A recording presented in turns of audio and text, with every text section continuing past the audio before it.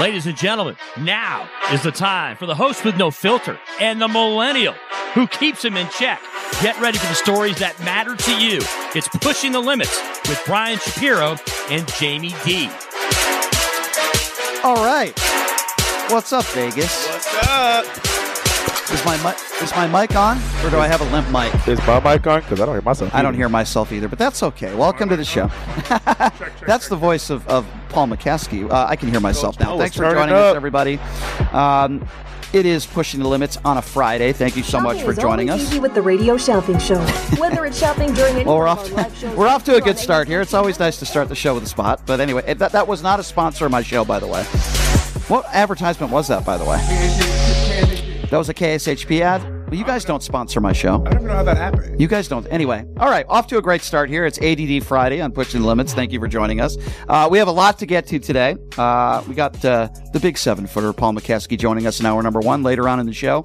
Real Kid Poker, arguably the best poker player in the world for the last 30 years, Danny Negreanu will be joining us. Talk a little poker with him, talk a little VGK hockey with him, and many other topics. There are some big controversies in the world of poker. And coming up also in hour number 2, Guy David's going to be joining us in studio.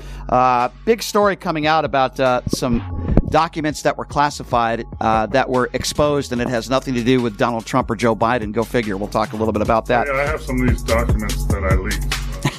I think for the NBA playoffs. So. Paul Mokeski's documents. I want to mention, I hate to be a downer here because today's a different show. Yesterday was a very stressful show with Rhonda Kennedy, but we're going to have some fun today. But I want to mention this real quickly.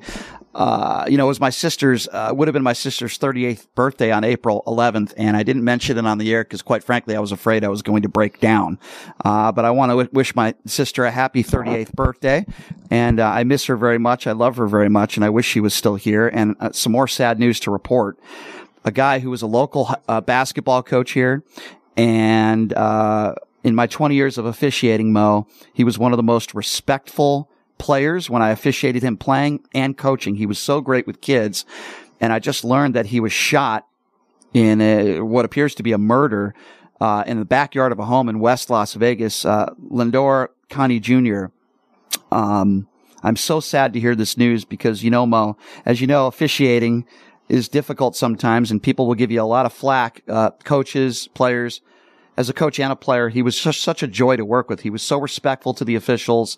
He was always treated me great, and I'm just so sad. So my thoughts and prayers go out to his family. I hope they get the SOBs that did this to him. He was found shot and killed. So last night I went to the JUCO here. They have an open run with a lot of players and old coaches and stuff that go. It's guys trying to play at the JUCO level here. And I saw your post, so I showed a lot of those guys that picture, and they all knew him. Yeah. They all knew him. It's really sad. Great guy, Mo. Yeah. Great guy. I remember he would be the assistant on the bench, and he would always be the guy to calm down his coach and come up to me and say, I'm sorry, I'm calming him down for you. He was that guy. Mm-hmm. And I always said, Coach, how's it going? I always had a nice rapport with him, and I didn't always have a great rapport with some of the other coaches in this city. He was great with the kids.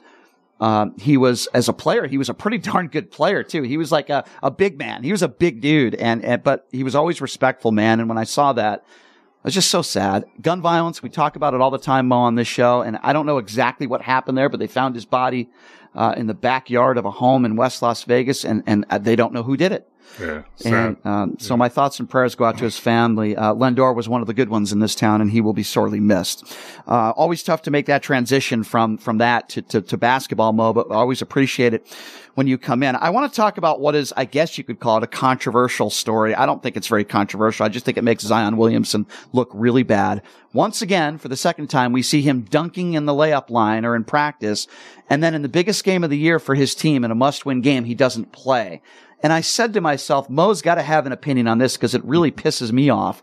What goes through your mind, Mo, as the NBA veteran that you are and you've coached forever? When you see a guy like Zion dunking in the layup line and he's not playing in the most important game of the year? First of all, first thing that goes through my mind is why. So let me ask you this: why is he doing that?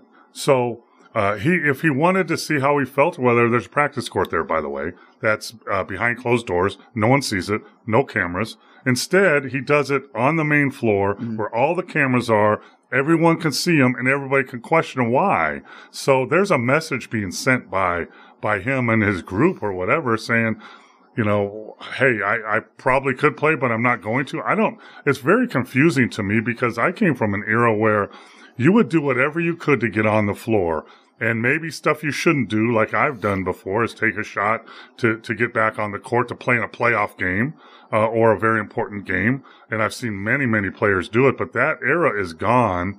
And, but if we used to say, okay, hey, Sidney Moncrief, you're 60%. That's better than 100% of a lot of players. Right. And he would play. Mm-hmm. Now, guys, well, physically I'm okay, but mentally I'm just not right in tune. Or what are you talking about? You get paid $20 million, $30, I don't know what he's being paid, plus all his sponsorship, and you're physically ready. You need to go out there and help your team, and that's going to set a precedent for what his future looks like and that team. I mean, if you're the owner or general manager, let alone the coach of that team, who I know, you're going, well, what do we want to invest more in him? Do we want to build a team around him?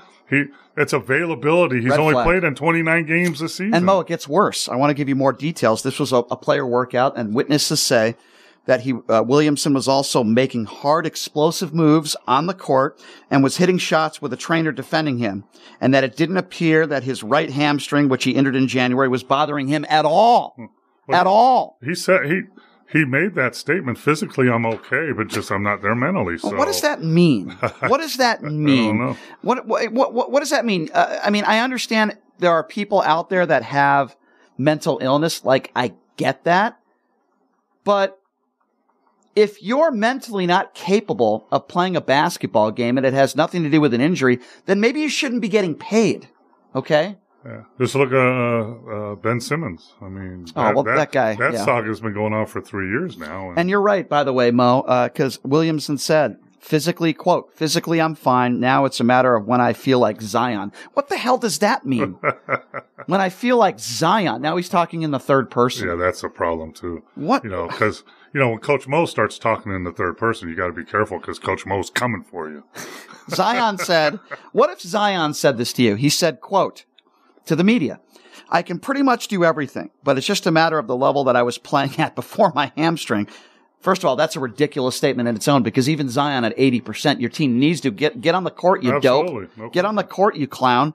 I don't want to go out there and be in my own head and affect the team when I can just be on the sideline supporting them. You think that's better? You think you're helping your team by doing that? By being a cheerleader? You know whose decision it is to see if you're helping or hurting the team? The coach. Exactly. So he watched you play. You give it. We used to do this all the time.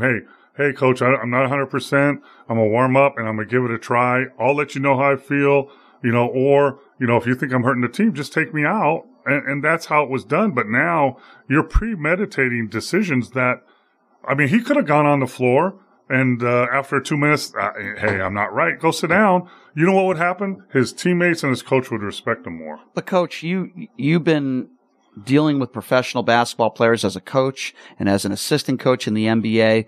Obviously, times have changed. So let me ask you this. If you are the head coach of this team, what can you say? Not what you want to say, but what can you say to a guy like Zion who said he didn't want to go? Well, you can't really say. You can say something, but it has no pull because the people that make the decisions are the players, the owner, and the general manager. Yeah. So you go before every game, head coach and coaches meet in the talking, getting ready for the game, and the trainer will come in and say, okay, so these guys are 100%. This guy is 80, but he's going to go. This guy is 50, and this guy we should hold out. And then you go with what you got. Now, if I'm the head coach, and I sit Zion down and say, listen, we need you, man. We're right on the cusp, and you will put us over at 80%, you'll put us there. Don't want to put that pressure on you, but we really need you. Just let it be known, but it's out of his hands. And, you'll see, coaches have been fired. 2 coaches have been fired already. Mm-hmm. One in Atlanta for standing up to there, right. And he was fired. So, unfortunately, people think that head coaches have all this say. They don't. You got to have players that will let you coach them. But in the bottom line, you have no say over the general manager and the owner. Here's what really bothers me more than anything. And I'm going to compare Zion a little bit to a woman by the name of Naomi Osaka. Naomi Osaka at one point was the number one female tennis player in the world at a very young age. She still is very young. She wins the U.S. Open. And then all of a sudden there are some tournaments where she's not playing well and she doesn't want to talk to the media. Now she claims mental illness. Okay, fine. I support you. Get the help you need. Take some time away from the game. But no, she doesn't do that. At that time, she was still playing in tournaments, but doesn't want to talk to the media because she claims mental illness. But she has no problem in, doing advertisements and recording ads and doing things that helps her, that benefits her financially. Then all of a sudden her mental illness goes away. But when it's facing the music and having to answer questions that are not hard questions about why you lost a tennis match, she didn't want to do it. Zion. He's still going out, having a good time. He's been seen on TMZ going out, going to clubs, hanging out with his friends. And by the way, I have no problem with that. You have the right to do that. But you're telling me that you're not Zion. You don't want to play on the court, even though it's not physical, but you have no problem off the court doing all that other stuff. It's not like he's staying home and seeking therapy 24 hours a day. That's what pisses me off about this. It's selfish, in my opinion. I support those that are mentally ill. I want you to get help. But don't tell me you're mentally ill and you can't play basketball, but you can do all the other stuff. You can do the ads and your sponsorships and signings and clubbing and all the other stuff. But when it comes to actually playing the game of basketball, oh no, I'm not Zion. That's where I get angry. And that's where I think there is a double standard. And sometimes people use mental illness as a cop-out and an excuse for not wanting to do something, that they should be doing. And in the long run, that hurts people that really have trouble, because now you're questioning everything and you're afraid to say anything, but now you're questioning in the back of your mind. So it hurts everybody. And, I'm not going to sugarcoat. Players like Zion at that level, they make a ton of money. There's a lot of pressure on them to perform. Right. So, but that's a given, and they've had it all their lives usually. And they have to have different ways to handle it. But, it's mind-boggling to me how I'm physically okay to play right now in a very important game, but I'm not the Zion I want to be. Well, how about you just play as the Zion you are right tonight, and then we'll work on the Zion that you want to be later. How about help us win a game? Guess what, Mo? When I show up to work every day and do a radio show, I'm not the Brian I want to be. I would love to look like Brad Pitt and have a full head of hair and have lavish looks and an unbelievable six-pack and a physique. I'm not the Brian I want to be. I would love to have $50 million in my bank account right now. Gosh, I'm not the Brian I want to be. Guess what? I still show up to work and I still do a radio show. And actually, that's what hurts like guys like Zion, because, their marketing, is to the community, right? And they have this endorsement and this endorsement. Well, those people have to go to work every day, no matter if they feel good, they have a headache, maybe one day off, but, you're not helping yourself by doing this stuff. And quite frankly, I don't know if I felt that way as a player, I wouldn't say it. Why would I say that? I wouldn't say I was 100%, and I would just say, I'm just not ready yet. End of story. And he gave details that he is physically just fine, but I'm not Zion yet. This really hurts his career. You alluded to this. Moving forward, does this team even want to keep him? What other team would want a guy like this? We all know that when he's playing, and when he's playing at the level that, we expect him to play at, he's a hell of a basketball player. He's an unbelievable talent, and he could impact games, and he does impact games. He was a great college player, even though his college career was short-lived because of being a professional, which is understandable. And because he was hurt. Right, and because he was hurt. But he's a hell of a player when he's in, rare form, which is healthy, mental, physical, whatever. He's an all-star. And here's what you learn in basketball and the NBA for sure. And when the playoffs are coming up, you look at the rosters, you look at the talent, and that's all great.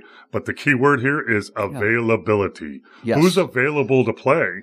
Because you can have the great roster. If a couple guys aren't available to play, it makes no difference. And I learned that Chris Finch, who's the assistant coach at Minnesota, he's the head coach at Minnesota Timberwolves. He was the head coach of the Great Britain national team. He brought me on as his assistant, along with Nick Nurse, who's the head coach in Toronto. And I was coaching with him for 3 years with the national team, and I had a chance to help Jamaica out and I asked him questions. What's the most important thing?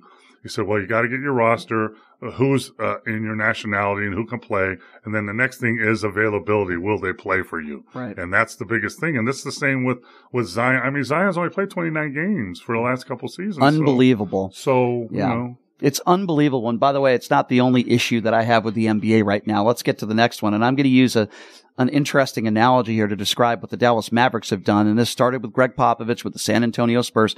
What if I said, in regards to my co-host, what if I said, for example, I'm going to sit Jaime out until the important radio shows that we have at the end of the year. No, I'm gonna. I thought you meant like right now. I'm like, I'm here. It's just for some reason I'm not showing up on the camera. Jamie's voice is a little raspy, so we're gonna rest. Yeah. So forget about all the advertisers that pay and the listeners that listen because they want to hear what Jaime has to say. We are going to all agree to sit Jaime out until some more important shows later on in the year. For rest. That's exactly what the Dallas Mavericks have done. And the NBA announced that the Mavs have been fined $750,000 for doing exactly that. Conduct detrimental to the league in an elimination game against the Chicago Bulls on April 7th. They violated the league's player resting policy and demonstrated through actions and public statements the organization's desire to lose the game in order to improve the chances of keeping its first-round pick in the 2023 NBA draft. Boy, I wish Mark Cuban gave me that information before the game. I might have bet against them. The league did not find that the players who participated in the game were not playing to win, although I'm sure they probably knew what was going on. They almost won that game, by the way. They almost did. Without playing 5 of their guys. But here's a problem. I have a couple problems. Number one, the big problem was it was the last game of the season, and it not only affected the playoffs, but it also affected that pick is someone else's pick. And it was made in a trade for Porzingis. It's a Washington Wizards pick. And if they made the playoffs, they wouldn't get – if the pick was a top 10 pick, they would get it. If it wasn't, they wouldn't. So they lost and they got that pick, which is a pretty good pick. So that's what the whole scenario was. Here's the problem, though. Every team in this league has been resting players all season for rest. So it's so early in the season, you don't know what the impact is yet. But I'm telling you, those games did have impact. So now, because the game has impact and the spotlight is on them, now as a league, you're going to say, oh, we're going to fine you now because you're resting players.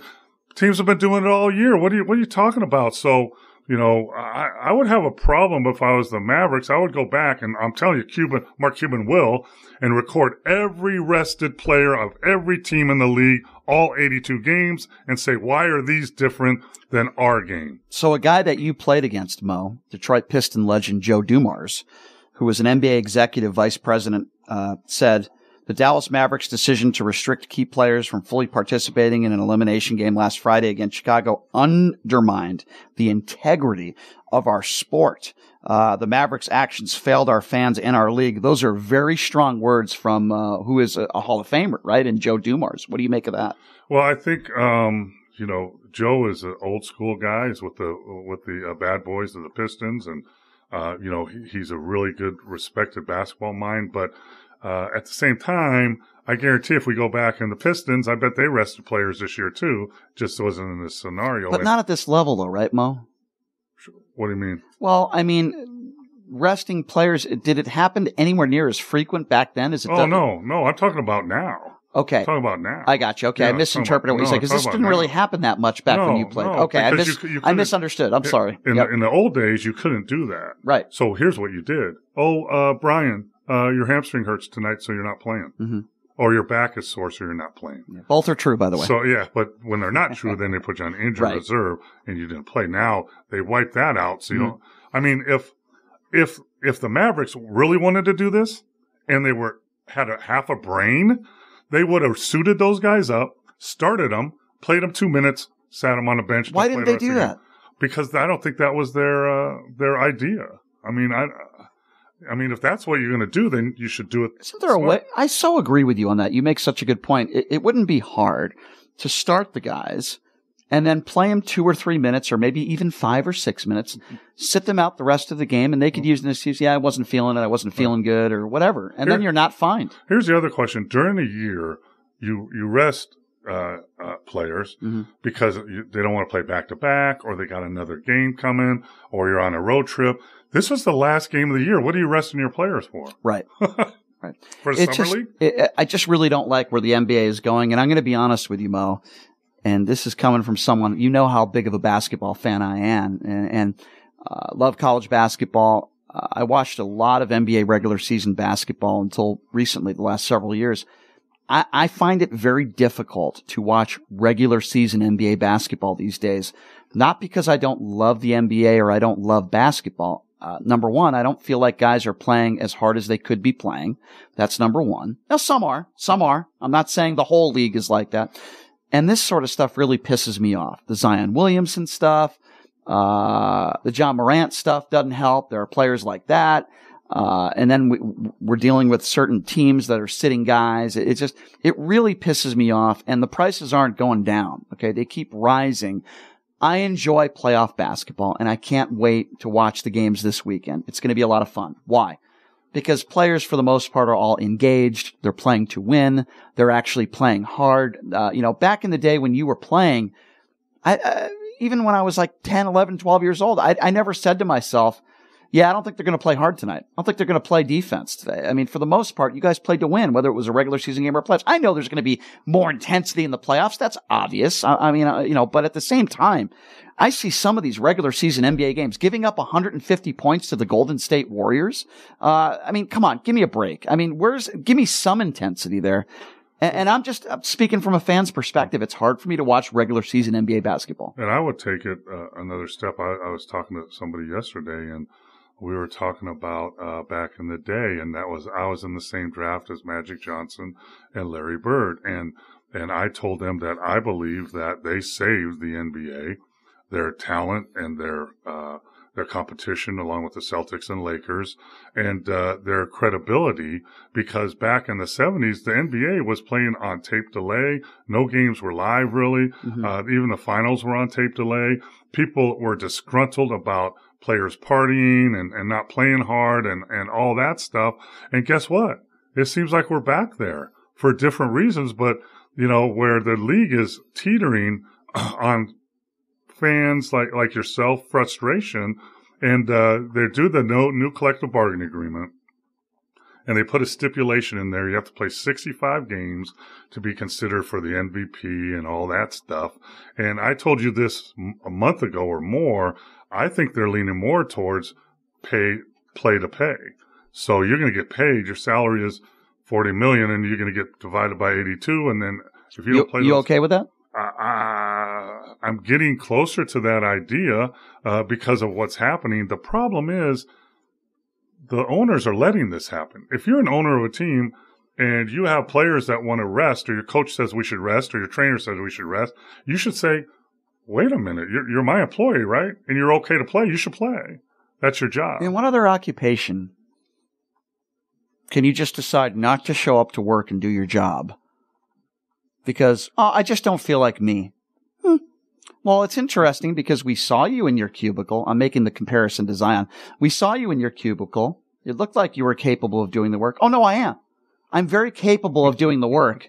I can give you your TPS report. That's a movie back in the day, Office Space. I can do all the reports you asked me to do. Oh, no, I can do my job. I'm just not me. I'm just not Brian. Oh, okay, no problem. Sit it out.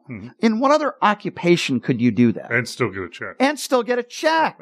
It's ridiculous, Mo. It's absurd. Or even coaching. Oh, you know what? I can do the coaching responsibilities. I'm good. I can do it all. But, I just don't feel like Mo, so I'm just not going to show up to work today. Yeah, there might be a timeout where I don't feel like trying to play, so I'm not going to coach right now. This is an embarrassment for Zion.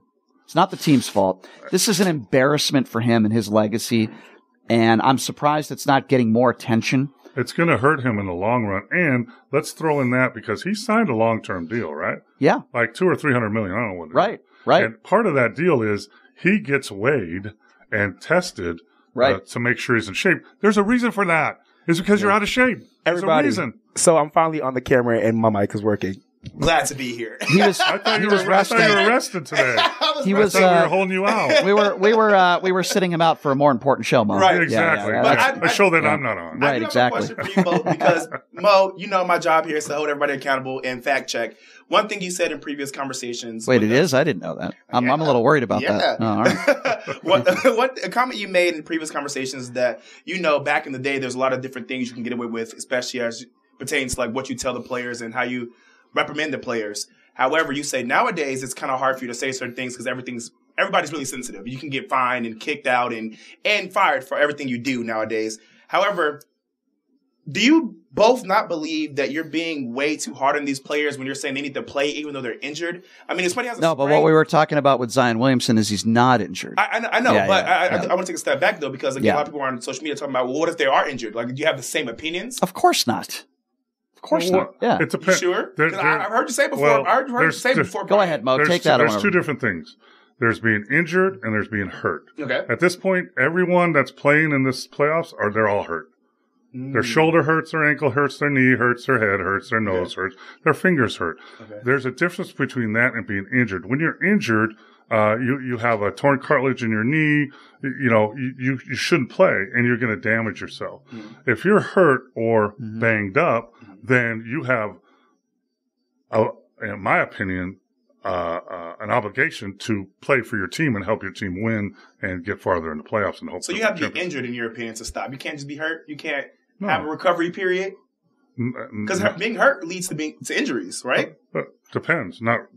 That's a difference. So, I mean, if my finger's hurt, right? It's not injured. It's not broken. Even if it's broken, I can tape it up and I can play. Yeah. And you consider that to be safe? Sure. Nothing's going to happen. Nothing's going to happen to my finger. That is the, right? Or if I have a broken nose, I saw a guy, in the tournament.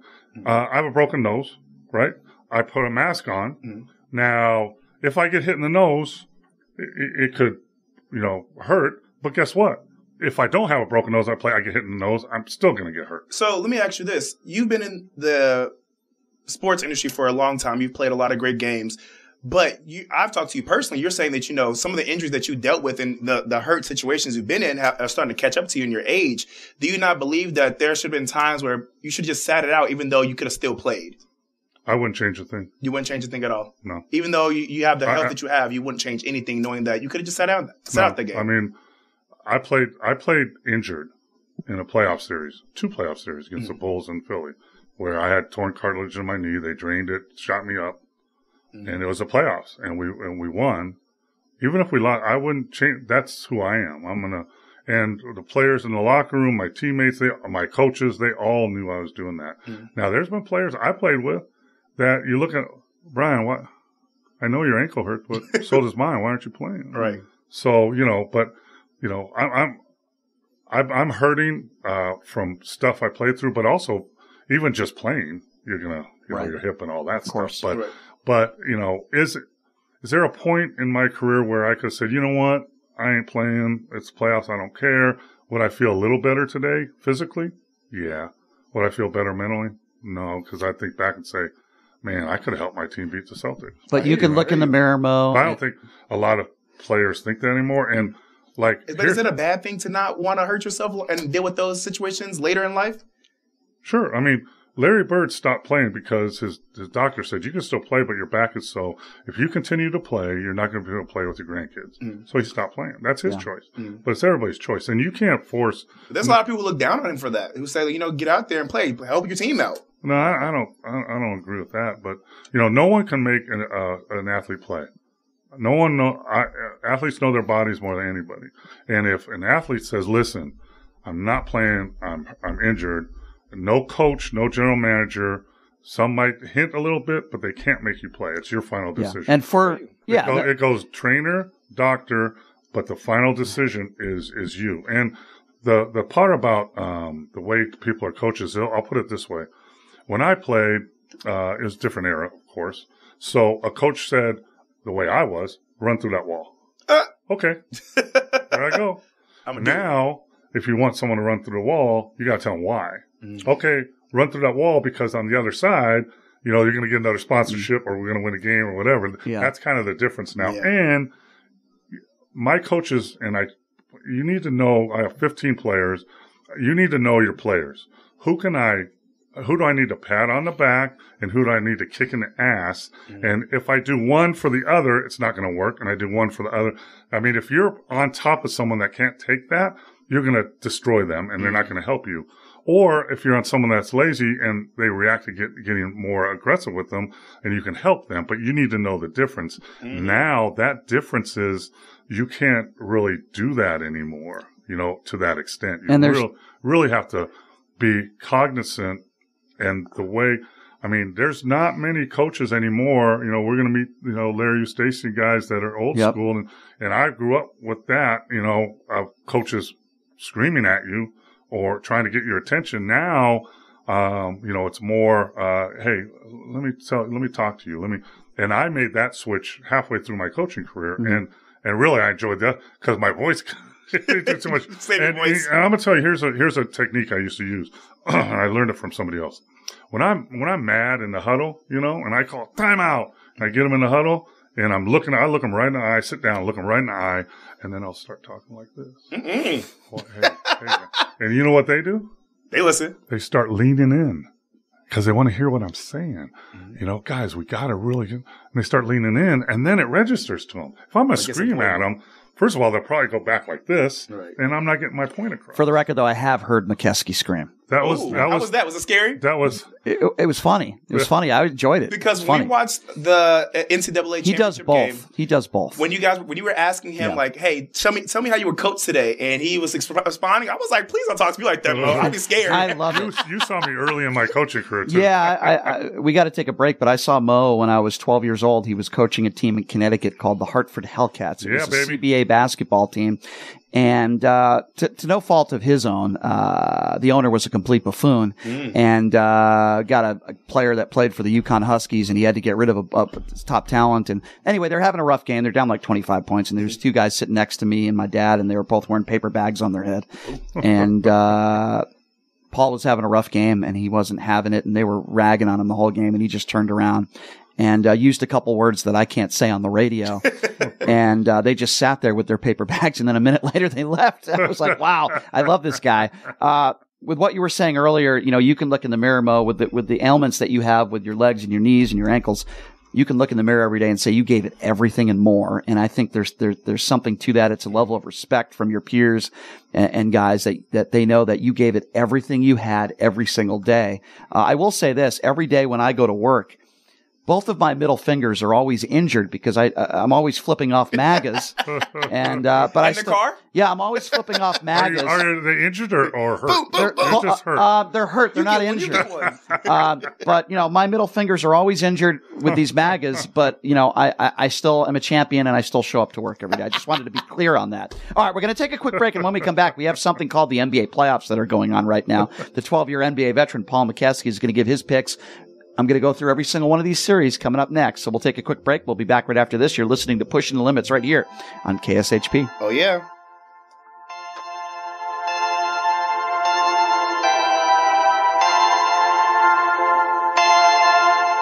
Perfect.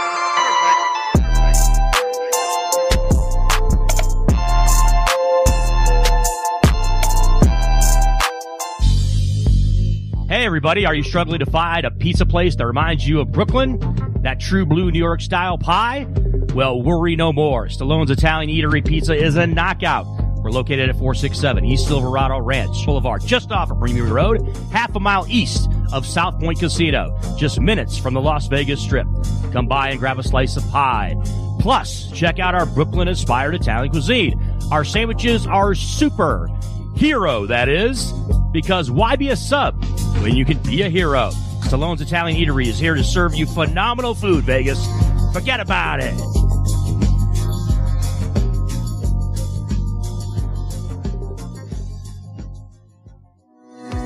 Hey everybody, it's Brian Shapiro from Pushing the Limits. I want to tell you guys about Sahara West Urgent Care and Wellness. They're conveniently located on the southwest corner of Sahara and Jones. They're open Monday through Friday, 9 a.m. to 9 p.m. and Saturday, 9 a.m. to 5 p.m. At Sahara West Urgent Care, they'll take care of all your healthcare needs. They offer routine services such as physicals, STD testing, car accident treatment and work injuries, you name it, they do it. They have on-site x-ray, EKG, ultrasound, and labs. They treat chronic conditions such as asthma, blood pressure, diabetes, and more. They also offer general wellness exams, treatments such as testosterone enhancement and cancer screening. They're located on Sahara, 6125 West Sahara Avenue. Their number is 702-248-0554. And the best part, they accept most major insurances and affordable cash pay prices. Office visits starting at just $95. And I'm also a client, so please give them a call, 702-248-0554. Look, it's impossible for the average person to find a great attorney out there. There's so much misinformation. Now, let me introduce you to former Chief Deputy District Attorney Thomas Moskal. He was Las Vegas's top DUI prosecutor for years. He prosecuted the most high-profile DUI cases in Clark County. No one knows more about DUI law in Nevada. Just Google it. If you get charged with DUI, whether it's a misdemeanor or even more importantly, a felony, you need Thomas Moskal representing you. His relationships with the prosecutors and judges and his knowledge of DUI law to work for you. So give him a call now or text him at 702-848-5555. It's your life and liberty that's at stake. Don't wait. Call now. That number again, 702-848-5555. The Klondike Casino is a friendly local spot that features their signature restaurant, the Klondike Grill, serving up fresh food fast. Open for breakfast, lunch, and dinner just off the 95 freeway on Sunset Road in Henderson. You will find the Klondike Casino featuring all your favorite games from the Strip in the comfort of a neighborhood casino. You can place a bet at their full-service sportsbook or start your day with a breakfast plate that comes with your choice of potato and toast. Or check us out for lunch or dinner and try one of our many sandwiches like the popular beer-battered fish sandwich or the Philly cheesesteak. Check out the full menu at KlondikeSunset.com.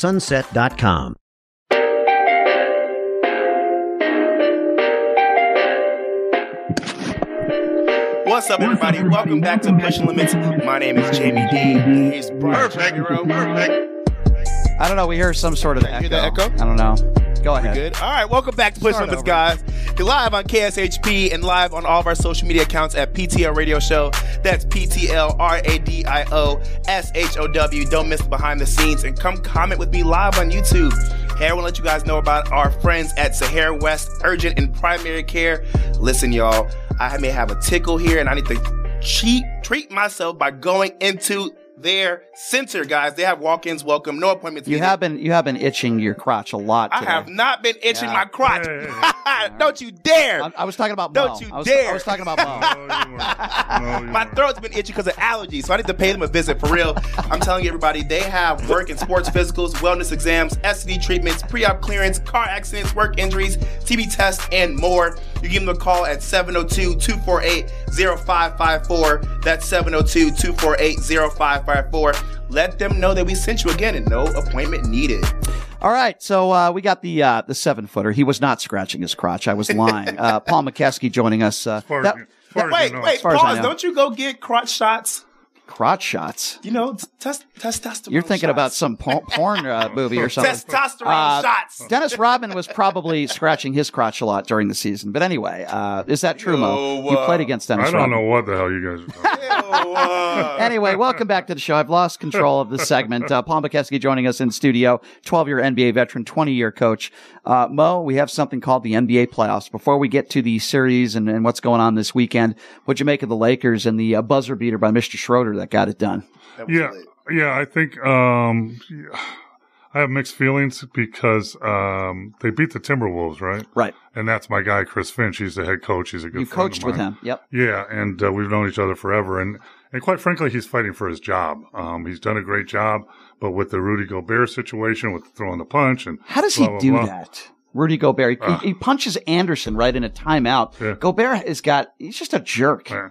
But I mean, and it's frustrating because I know Minnesota had that game. They controlled that game, and they fell apart at the end. And the Lakers, who I think are going to make a run in the West, had their victory, and they get the 7th spot, so they get who they want. They get to play Memphis, who they can beat, and then they're going to play the winners of SAC Golden State, which is a decent route to get to the finals, which could be the Suns or Denver. So the Lakers, they made trade right at the deadline. They got better role players. Anthony Davis is healthy. LeBron is playing up to his par, and they have guys that can step up now. So it's going to be interesting. There's a lot of interesting series. And in the West, the Wild Wild West, it's going to be like the NCAA March Madness, where any team can beat any team. True. Even though it's harder in a 7-game series. Does Atlanta – go ahead. You got something you want to share? Going back to Minnesota, does that punch deserve a should the NBA get involved, or should that be team handled? That was team handled, and they did the suspension.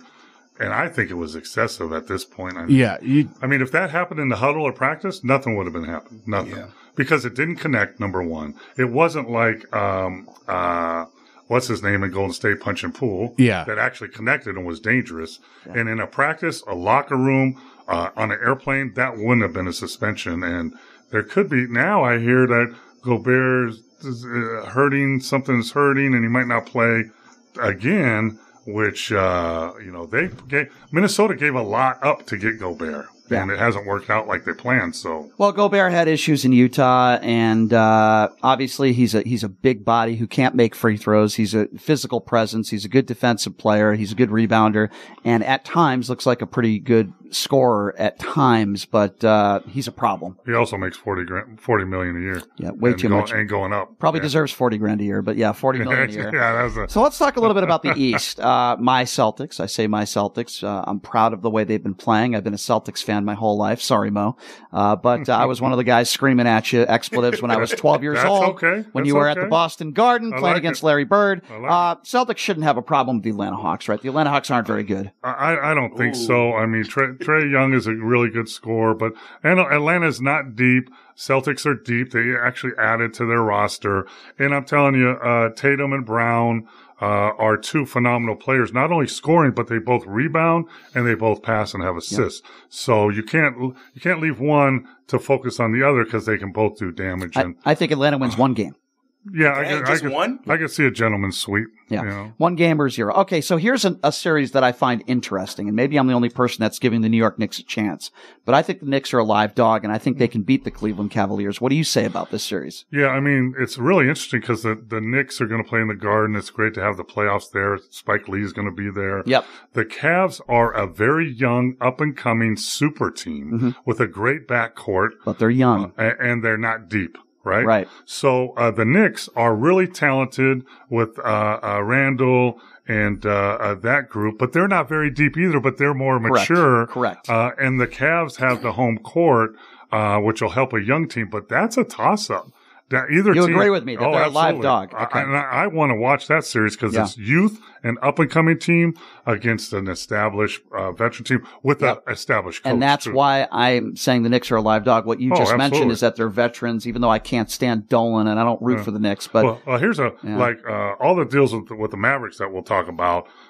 Them letting Brunson go as a free agent That was the biggest mistake, and here I'm going to tell you some history.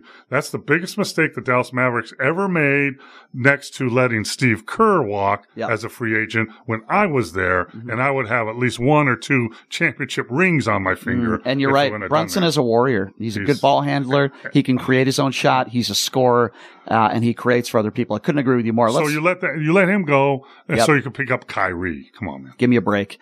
Let's try to get to some of we got about 10 minutes here left to go in this segment. Nets and the 76ers. This is a series that I could care less about. The 76ers should not have any problem with the Nets. I don't even think that's even worth. The Nets have done a great job staying 6 after they traded their best players. All their Harden, Kyrie, and KD, they're all gone, and they held on to the 6th spot. Kudos to them, but that's a gentleman's sweep. Either Philly's too good. And give it to them, huh?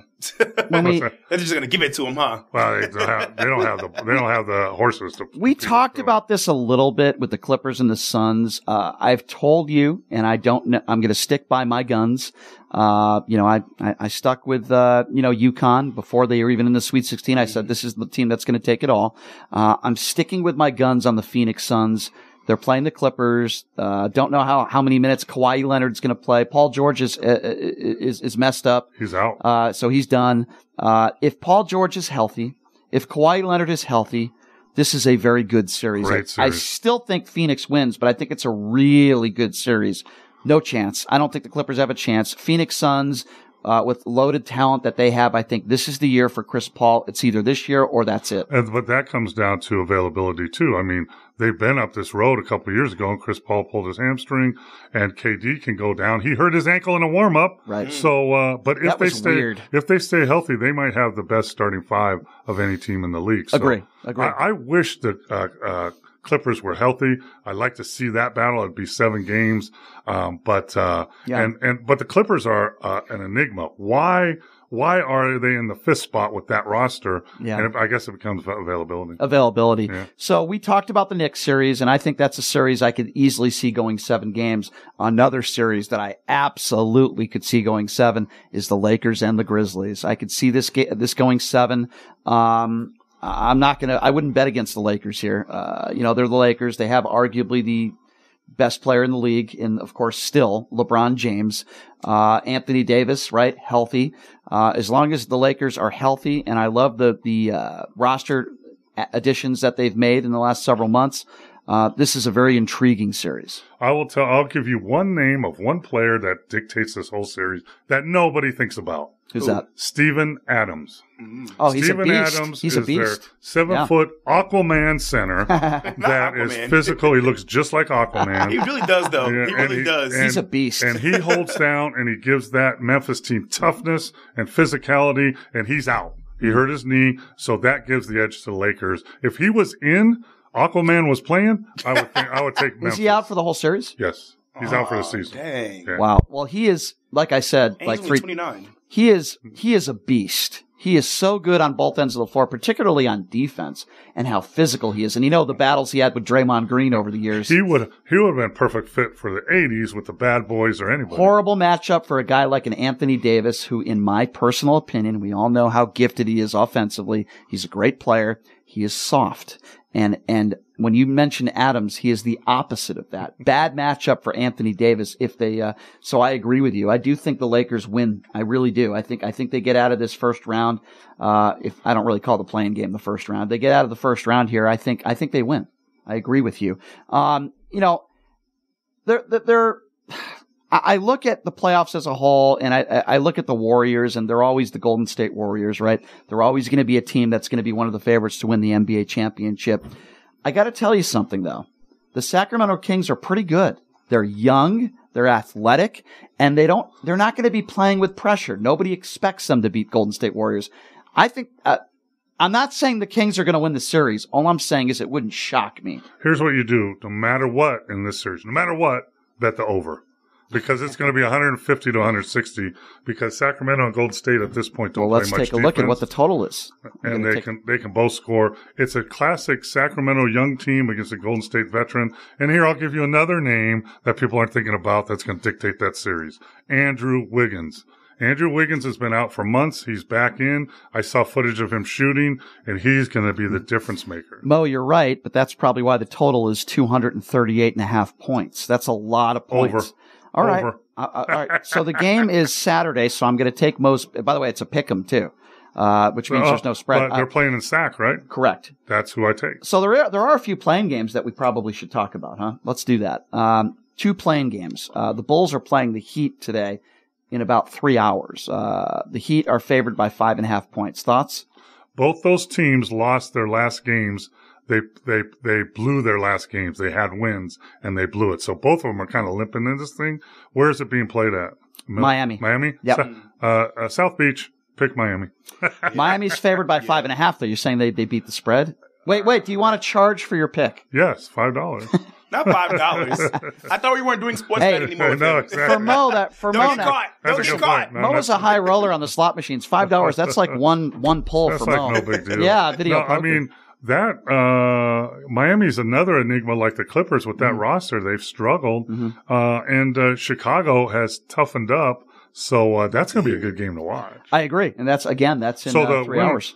The winner of that game plays Denver. Correct. Right. Yep. Yeah. No. They play the Bucks. They play the Bucks. Yeah, it can't be East versus West. No, it's the Bucks. So yeah. I would like to, I guess, personally see the Bulls win.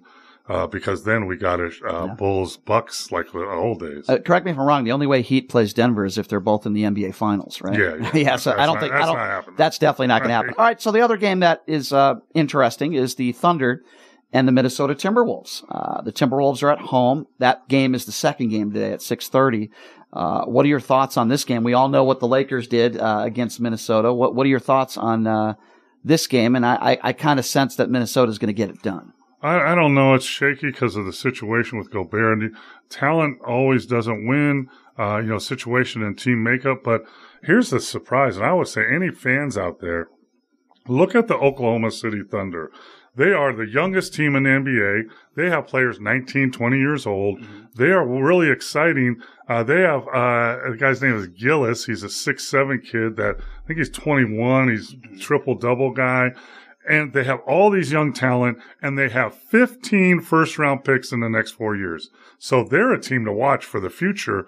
And I said this earlier, if they can get in a series and get some experience, watch out for them next year. Yeah, I can agree with you on that. A couple prop bets that I want to share with you. William Hill has which conference will win the NBA championship, the Eastern Conference or the Western Conference? The Western Conference is the dog at plus 120, Eastern Conference minus 140. What do you think? Is that about right? I think it's the Bucks, Boston, or long shot Philly. I don't think Denver. Suns, if they're healthy, maybe that's about it. Mm-hmm. Golden State, maybe. But I think Bucks, with the Bucks and the Celtics, your Celtics, yep, and even Philly, you got the advantage on that. So this might surprise you a little bit. I do have some good news for you. You're a former Buck, and I know you root for the Bucks. They are officially the odds-on favorite to win the NBA championship at plus 275, meaning almost 3-1. Right behind them, my Celtics. When I say my Celtics, I don't own a portion of the team. I wish I did. You might. I wish I did. I'll have to talk to them about that. You can, right? Yeah. You can buy stock. Just don't date anybody that works within the organization. Plus 325. So the Celtics are the second favorite, believe it or not. The Suns are third. The Warriors are fourth, even ahead of the 76ers. The 76ers are plus 950. You could get a really good price on the 76ers. Harden is leading the league in assists this year. Embiid is MVP. They got a deep team. Maxi's a great player. They could pull it off. But my dream finals, let's write this down, is the Milwaukee Bucks against the Golden State Warriors. If that happens, you and me are going to the Golden State. We're going to go to a game. Oh. We get tickets from Steve Kerr. And I might have to hold you to that. Sure. I'll pay for the airline. How about that? We're going. I love it. Or a limo from here to there because I don't like to fly. What do you think of Oracle, man, around that area? It's not a great area. Yeah, I mean, I played in the old arena. The old arena. Yeah, they've moved now. Yeah. So, I mean, we were in Oakland, really. I had a good trip there a few years ago. I went to see the Red Sox. Not a big baseball guy, but I always pulled for Boston teams. I don't know why. I just hated New York teams. I hated the Yankees. Used to go to Fenway Park, so I went out to Oakland. And as you know, Oakland, and we don't know if they're going to be there forever, but I watched them play the Red Sox and then walking around Oracle. And then I went to San Francisco. It's a nice area, but right outside of Oracle, as Mo knows, is not the best area in the world. There's a lot of gangs out there, and it's not the best area in the world. Mo, what do you got going on this weekend? You have I think you have something going on Sunday. I don't know. What is it? I don't know. First of all, I don't know if you can see this. Can you see that? Let's see. I'll put it for you. What is he showing here? That's a picture of me on the arena. Oh, wow. Before they moved out of the old arena. And I was at the. Is that a black and white picture? Is that what that is? Yeah. Oh, okay. Yeah. So that. Wow, in front of Oracle. I had to make sure to get rid of the bottom part of your pictures. I don't know what else is in your album. Oh, yeah. Not just turn into OnlyFans, Coach Mo. Nothing you have to worry about. My favorite picture of Mo that I show everybody is when you're posting up against Larry Bird and you look like you're about 8 feet taller than him. Where was that picture taken? How much hair did you have back then? A lot. I had a fro, man. That was, I was getting ready to deal him in the post because he's too small. I would have done that little small thing. You know what I love? When there's like he's 6'10", there's a big mismatch and you just hear the mouse in the house, mouse in the house. God, I love that. And that, back when I played, that was, and we used, we took advantage of matchups like that. Right. Yeah, I think I'm going to watch some NBA games, and I think there's somebody's birthday party somewhere. Yeah. I don't know Do you know whose birthday party it is? I don't know. I was told Brian Sliplock. Brian Sliplock. I was told there was another Brian. Right. There's a lot of I Brians like that guy. in Vegas, but there's another Brian here. I like that Birthday's guy. on Sunday. I was told to DJ their party this Sunday. Yeah, Jamie's going to be the official DJ. The host and DJ. I will also. That's why he's resting, so he can prepare. Resting my I am right? resting. I have a few dates this weekend, so I'm not really resting that much. If you're not there, But, yeah. actually take a step back, y'all. It is Brian's birthday this Sunday. We're That's right, it turning is. it up for him. And my The thank you. Brian Shapiro. My thank you to Al, our good friend Al at Arizona Charlie's. They're giving me the executive suite. Executive there. suite. Wait till you guys see this place. It's bigger. It's bigger than a lot of homes. It's crazy. Did they change the TVs and put some good ones in there? We might have a small TV, which will be very disappointing. We're watching NBA. Y'all are not supposed to say we are anything watching. negative. Definitely going to watch the Phoenix game. Yeah, I'll bring my projector just we in need case. we need a big TV. I don't know how big the TV will be in there. I can say that the living room is big, but it'll be fun. Anyway, Mo, always a pleasure to see you, my friend. You're the best, and I look forward to having some fun and hanging out on Sunday with you guys and your beautiful wife and your son. It's going to be a lot of fun. So thank you so much for being here. That's right. I'm single, so if you can just hook me up with somebody, Brian, that'd be great. Thanks. Chris Wynn's going to be there, so if that's your, I don't trust Chris. Absolutely not. If that's your type, absolutely not. Absolutely not. That is your type. If you like You short, guys strong romance. Chris has a great personality and he's a good dancer.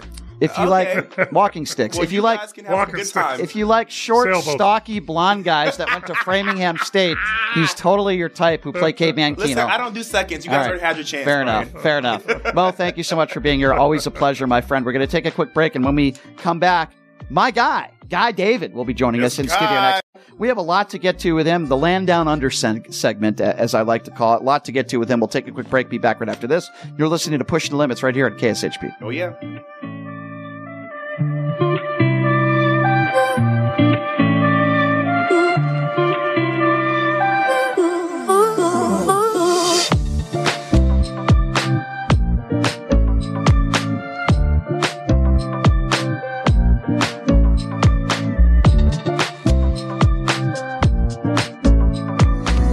Hey everybody, it's Brian Shapiro from Pushing the Limits. I want to tell you guys about Sahara West Urgent Care and Wellness. They're conveniently located on the southwest corner of Sahara and Jones. They're open Monday through Friday, 9 a.m. to 9 p.m. and Saturday, 9 a.m. to 5 p.m. At Sahara West Urgent Care, they'll take care of all your healthcare needs. They offer routine services such as physicals, STD testing, car accident treatment, and work injuries. You name it, they do it. They have on-site x-ray, EKG, ultrasound, and labs. They treat chronic conditions such as asthma, blood pressure, diabetes, and more. They also offer general wellness exams, treatments such as testosterone enhancement, and cancer screening. They're located on Sahara, 6125 West Sahara Avenue. Their number is 702-248-0554. And the best part, they accept most major insurances and affordable cash pay prices, office visits starting at just $95. And I'm also a client, so please give them a call, 702-248-0554. Hey everybody, are you struggling to find a pizza place that reminds you of Brooklyn? That true blue New York style pie? Well, worry no more. Stallone's Italian Eatery Pizza is a knockout. We're located at 467 East Silverado Ranch Boulevard, just off of Premier Road, half a mile east of South Point Casino, just minutes from the Las Vegas Strip. Come by and grab a slice of pie. Plus, check out our Brooklyn-inspired Italian cuisine. Our sandwiches are super hero, that is, because why be a sub when you can be a hero? Stallone's Italian Eatery is here to serve you phenomenal food, Vegas. Forget about it.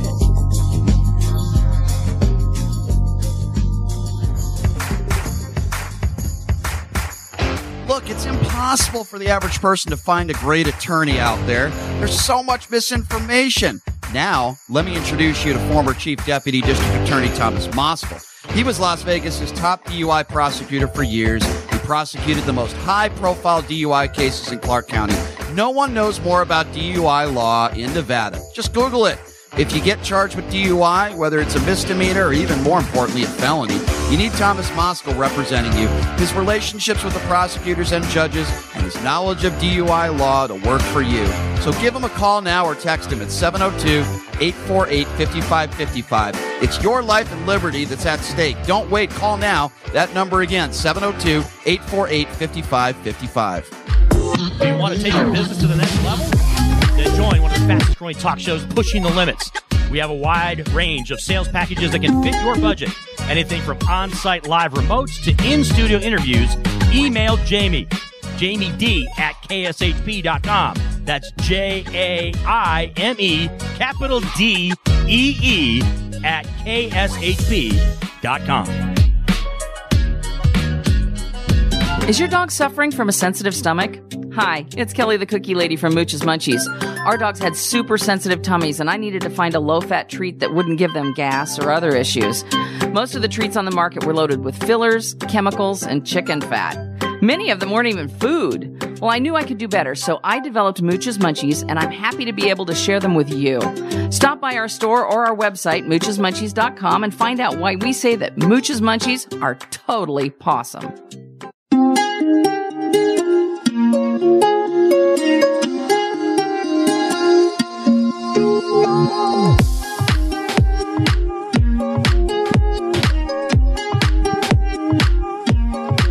What's up, everybody? Welcome back to Pushing Limits. My name is Jamie D. Can you guys hear me? Because I can't hear myself. What's up, everybody? Welcome to Pushing the Limits live on KSHP. My name is Jamie D, and I want you all to make sure you follow us on all of our social media platforms. That's at PTL Radio Show.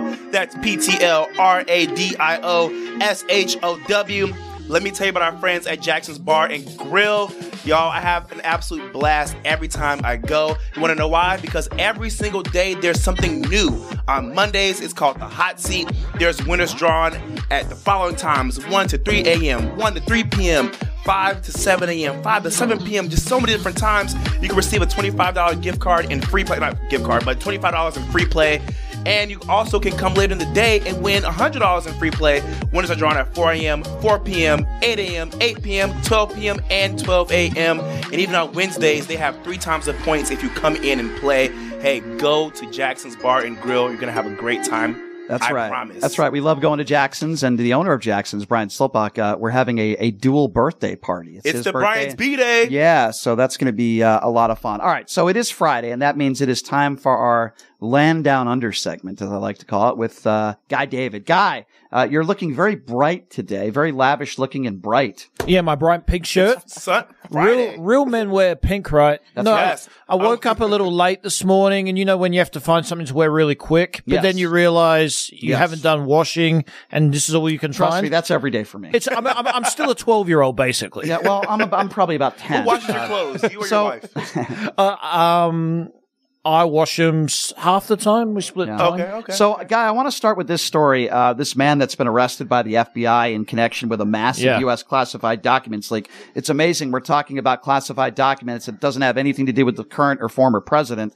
But this guy apparently has leaked some pretty classified documents, charged in Boston today with unauthorized retention and transmission of national defense information. Joe Biden did speak about this today and did say he was troubled by it, of course. This guy's only 21 years old, which is wild. Massachusetts Air National Guard, believed to be the leader of the group, where a trove of classified documents had been posted online. Jack Teixeira, worked as a low-ranking IT official in his role as a cyber transport systems journeyman. And court documents show he held a top-secret clearance back in 2021. The leaked documents included detailed intelligence assessments of allies and adversaries alike, including on the state of the war in Ukraine. So this is at least it sounds to me, to be very, very serious. What are your thoughts on this, Guy? Well, it should be serious. Do you know why things are classified documents? It's for our own safety. Mm-hmm. It is for the smartest people, the most qualified people to assess that we do not want going out so we can live our normal lives.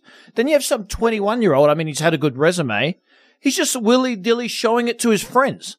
Like, what is he doing? Yeah. It is actually, people don't understand this. They think we're entitled to know everything. Right. It's for our personal safety that this information does not get out. So he absolutely should be arrested for this. Mm-hmm. This is very serious, and I wonder in these classified documents we might never find out, but if it's a risk to the United States of America and to Ukraine and the war in Ukraine, we'll probably never know the exact answer to that. But this guy's going to face jail time, right? There's no question. Absolutely, and I think he should, because people's lives are in danger. Mm-hmm. I remember hearing interviews and watching documentaries. Some of this stuff gets leaked. It can literally jeopardize people's lives. Now, there were a few things that were told about these classified documents. Like there were briefing slides mapping out the Ukraine military positions. There was international support for Ukraine and other sensitive topics that were actually leaked. So there's a few things we do know that were in these reports that can be very detrimental to this war that we're in. So yeah, it's pretty bad. It's completely ridiculous. And like, what is Marjorie Taylor Greene and stuff like that doing? She supports him? Like what? Like her tweets are so idiotic. I actually found my palms sweaty yesterday while I'm clenching my fists. Marjorie, she have no idea what's going on. Marjorie Taylor, she doesn't. And to answer your question, Marjorie Taylor Greene is also the same person that defends the insurrectionists on January 6th. And then she attacks teachers and she attacks drag queens reading books to our kids. You'd think that drag queens were murdering children, yet she never wants to talk about gun control or the real issue. She thinks that Jews are pointing space lasers and starting forest fires. She's a QAnon conspirator. She's never accomplished anything in her life. She is a despicable woman and human being. And it's very sad that this is one of the key faces of the Republican Party. And quite frankly, it speaks to the volumes of where the Republican Party is at right now. If you're right fringe and you're a nut, you're going to get votes. She has a security clearance. Like that is unbelievable to me. What happened to when everything has to be right or left? Like if a gunman kills someone, he's a murderer. But I read on Twitter, he's left, he's a crazy leftist. It's because social media makes everyone feel like they're part of a reality show. The biggest thing that I dislike the most about social media is, like you said earlier, it makes everyone believe they're entitled to every piece of information. Marjorie Taylor Greene actually went on Twitter an hour ago and said that the American people deserve answers from the Biden administration on our military's involvement in the Ukraine because of the documents that have been leaked. Why do we need to know every little thing that's going on in the military? Some things, like you said, are for our protection. If we know things that are top secret, we could put our country in danger. And did you notice there was never a problem with Ukraine until Trump came out and said he had a problem with it because he ultimately likes Putin? Right. Like everyone thought it was the right thing to do because they're part of NATO and it's our democracy and it's civilization. Guy, why is it that there are so many people on the far right, the fringe right, like the Tucker Carlsons, that it seems like they're rooting for Russia to win? It seems like they are pro-Putin. I have never heard Donald Trump say anything negative about Vladimir Putin. Say what you want about Joe Biden. Joe Biden last year did call Vladimir Putin a war criminal because that's what he is. And then you have Donald Trump that stands side by Putin and takes Vladimir Putin's word over our own intelligence when it comes to interference in the election. What does Vladimir Putin have on Donald Trump, and why is it that there are so many people on the far right that seem to be rooting for Russia to win this war? That because Trump came out and said it. I hate to say this, but that is the power he has over people. That he can actually convince people that Russia is somehow our ally. It's the most dangerous nation in the world. And can I just say something about Tucker Carlson? Sure. He is a coward. Mm-hmm. He is a complete coward. We saw his text messages that he doesn't like Donald Trump. Right. He actually showed some sort of almost intelligence in those text messages. He actually sort of knew what he was talking about for a split second. He interviews Donald Trump a few days ago. Donald Trump absolutely walks all over him. It was the worst interview I've ever seen. Well, he's a white supremacist sympathizer. His own bosses say he can't be believed with what he says. He's only entertainment. The problem is you can hurt people with the rhetoric that he spews. And going back, by the way, to Marjorie Taylor Greene, some breaking news that I want to share with you. Liz Cheney has just called for Marjorie Taylor Greene's security clearance to be revoked after she defended Jack Teixeira. As we mentioned, the suspect. I called that 5 minutes ago. You did. So Cheney stated, quote, Marjorie Taylor Greene makes clear yet again that she cannot be trusted with America's national security information and should not have security clearance of any kind. I agree with Liz 100%. What do you say? I absolutely agree with her. She should not have any sort of clearance. Yeah. Again, it's top secret information. I'm just saying this again. If this guy is right, if he's left, it doesn't matter. He broke the law. He has to be prosecuted under the law. It's so easy. I don't know why we politicize this. The same thing with the let's talk about the Trump indictment, because I haven't had really an opportunity to get into detail with you about this. Whether you think Bragg did this for political reasons or not, the fact of the matter is, if you don't break the law, you're not going to most likely be convicted of a crime or maybe even charged. Here's the thing. Everybody should be held accountable. And if Trump didn't break the law, then he won't be convicted in a court of law. He'll have a chance to defend himself. All these people that are up in arms and they want to talk about Hunter Biden's laptop, there's no evidence that I've seen that Hunter Biden or Joe Biden broke the law? If there is, then where are the indictments? Where are they? It's not because everybody in the FBI and everybody in our justice system are liberals paid for by George Soros. That is a lie. If you break the law, you should be held accountable. Republicans want to call themselves, rule of law. We are for the rule of law. They're not. Yet when it comes to a Republican that may have broken the law, all of a sudden, it's all liberals and it's all Democrats. But then when it comes to Hunter Biden's laptop or any Democrat that might have broken the law, you'll hear the first people talking about that Republicans. But when it comes to the orange turd, or as I like to call him, Cheeto Jesus, not Cheeto Jesus. When it comes to Cheeto Jesus, they say, oh no, it's brag, it's all political, and there's no way that Trump could have broken the law here. I'll say it is. Say it was a little bit political. Trump will get his day in court in front of a grand jury. Right. And they will ultimately make the decision based on the evidence, which is what we do in a democracy. Yep. So it doesn't really matter if it's politically based or not. But it seems like Trump's liking it because he seems to have a boost in the polls and he's now ahead of DeSantis that's how in the sick polls. These people are, guy. So who cares? He doesn't care. That's how ignorant and sick some of these Republicans are. For example, when Trump lied and said he won the election in a landslide and the Democrats cheated and he begged for money, he got hundreds of millions of dollars from Republicans who are suckers. He didn't use hardly any of that money to fight this fake election integrity scheme or this fake electorate scheme. He put it in the back pocket of his own. Same thing here. Oh, we're going to fight this. I'm a warrior. I'm a hero, and if he's this billionaire, then why is he always begging for money? He's raised more than $6 million Because now. he needs it. He's a liar. We actually scammer, don't know if he's a cheater. billionaire. Right. I truly believe it.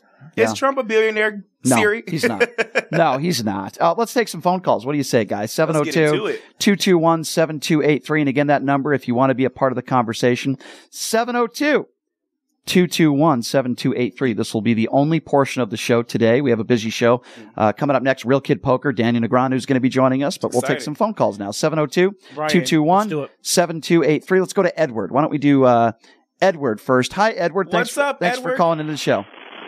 Hey, what's going on, Jamie? Hey, what's up, Brian? And your guest, I want to say hello to him as well. Yeah, God David in the house. Did he say hi? Hey, guys. It's blurry. Hey, man. How are you? Thanks for calling in. Hey, Mr. David. Hey, I'm just going to bring up two topics, and I think we all agree that this young man at 21, it's treason what he's done. It's treason, 100%. And, I agree with each and every one of y'all saying that this young man has put all of our lives in danger if he doesn't understand the gravity of the situation. But by leaking out secrets, he has hurt so many people, and it could have been way 10 times bigger, Yeah. No, I mean, I agree with you. Exactly right. This is very, very serious. He just messed up his life. He's only 21 years old. I don't have a problem with using this person as an example. This cannot be tolerated. It puts a lot of people's lives at risk, I am sure. And there are some people on right-wing echo chamber radio today. They're saying, I think they use this guy as a fall guy, as a scapegoat, without any of the evidence. What we know is that he has been charged. He has been arrested, and we hope he's held to account. And he was obviously... You go ahead. Yeah. No, I'm sorry, sir. I apologize. He was obviously an impressive guy at one stage, and it's very hard to get these clearances. So he passed all the appropriate screenings and tests, but now he's just sort of showing it off to friends and posting it on sites. He was putting on Discord. It's so egregious. I don't think people quite understand. It really is. Yep.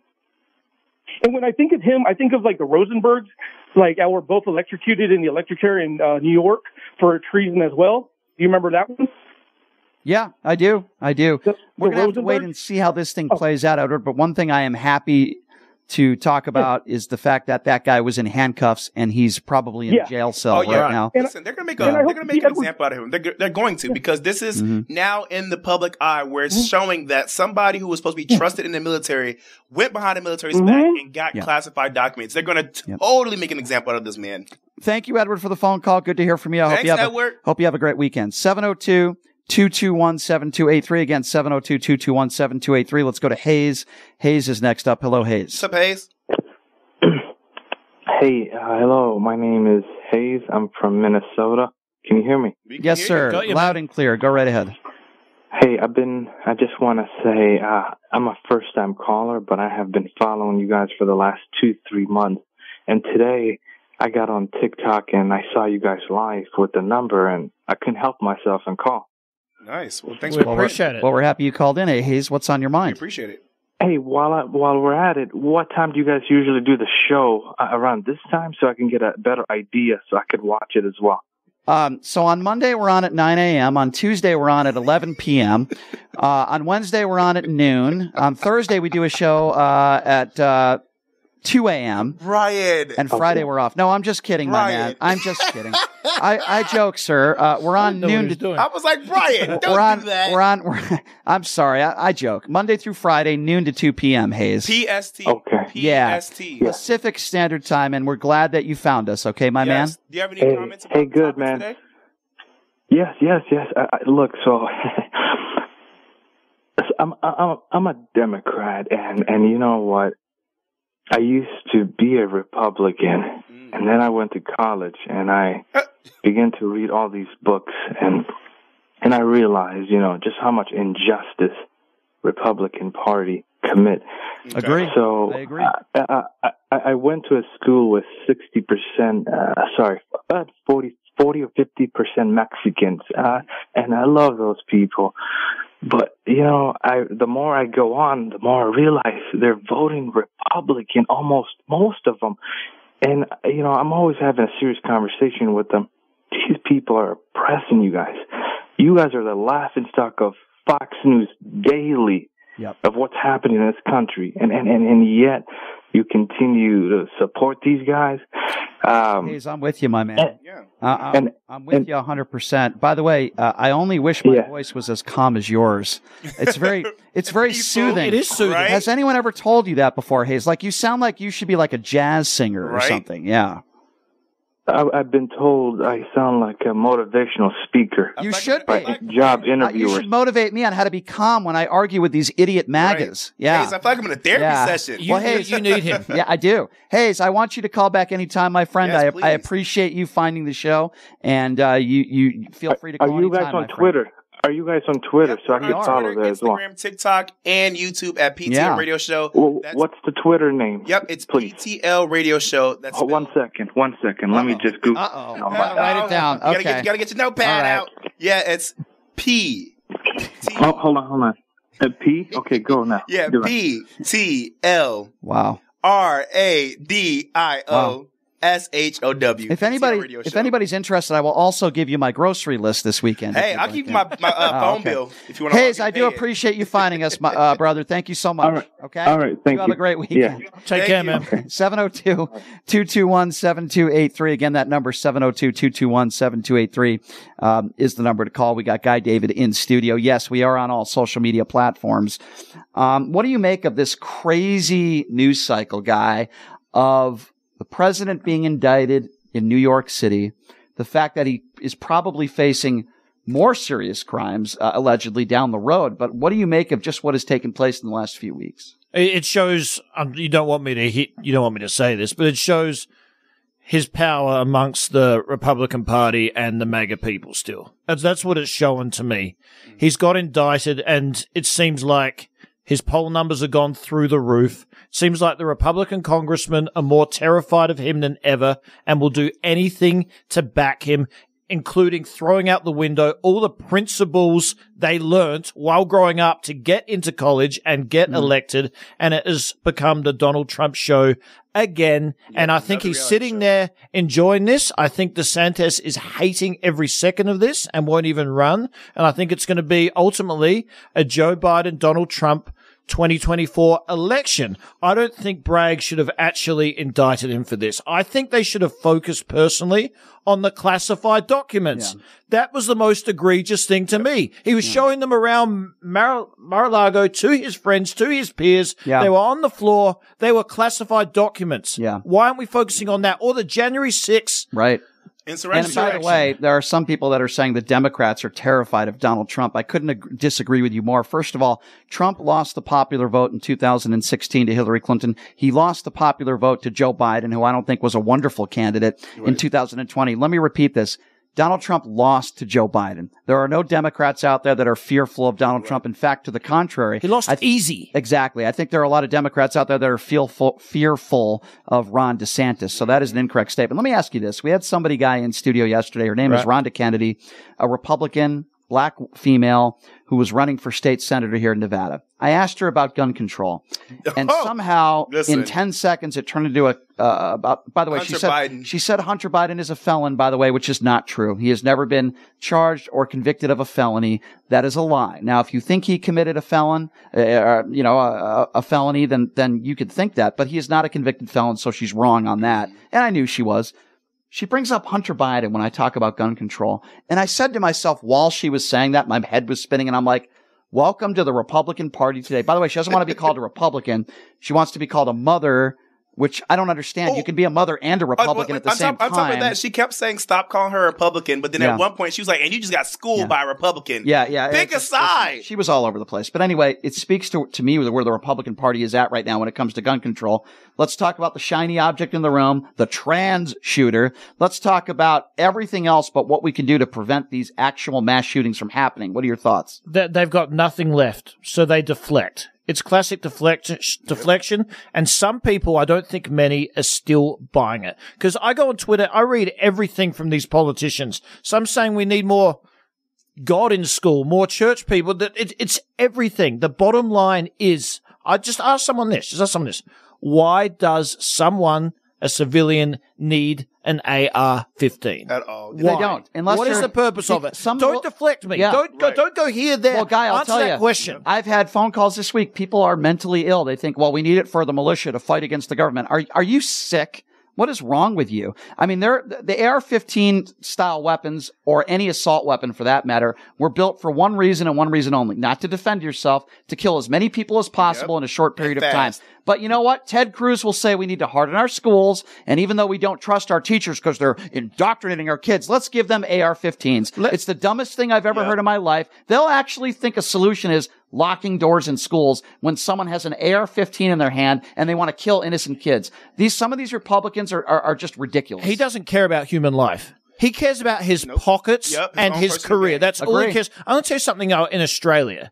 When I went back to Australia in November, and I'm more American now than I am Australian, I've lived here the last 18 years, someone looked me in the eye and actually said this. They're like, so many people in America die from gun violence, and there is so many mass shootings.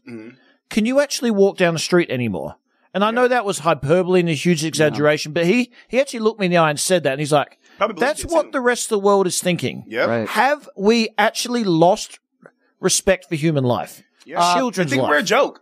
I mean, if you look at also what's happening in the schools right now, teachers are literally having whiteboards that turn into a gun shelter, and people are praising it. That's not something to praise. I'm going to say this right now. This has happened in so many countries. They have banned assault weapons or banned guns. And I'm not asking that, just assault weapons.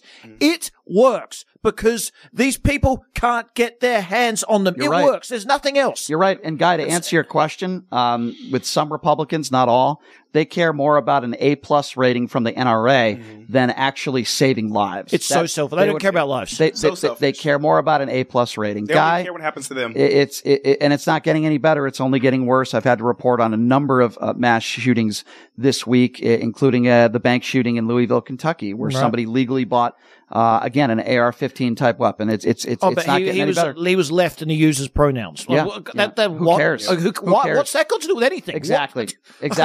And the fact that Republicans want to continue to talk about how the shooter in Tennessee was trans had absolutely nothing to do with the shooting. This was somebody who was seeking mental health and should not have been allowed to legally purchase a gun. Exactly. People are dying. It's terrible. Guy, I appreciate you coming on as always. I like the shirt, my friend. And I better see you at my birthday party on Sunday. Wouldn't miss it for the world. All right. Guy, David, you are the best. Look forward to catching up with you this weekend, and we'll see you soon, my friend. Thanks, guys. Thank you so much for being here. All right, we're going to take a quick break, and when we come back, he is the biggest, or arguably the biggest name in poker, and he has been for decades. It's been a little while since I caught up with my friend, Real Kid Poker, Danny Negreanu. There are some poker controversies to get to with him that I want to talk about, and we're also going to get into VGK hockey. The playoff picture is here, ladies and gentlemen, and we know that Daniel is a big hockey fan and a very knowledgeable fan, so a lot to get to with Danny Negreanu. We'll take a quick break. We'll be back right after this with Daniel. You're listening to Pushing the Limits right here on KSHP.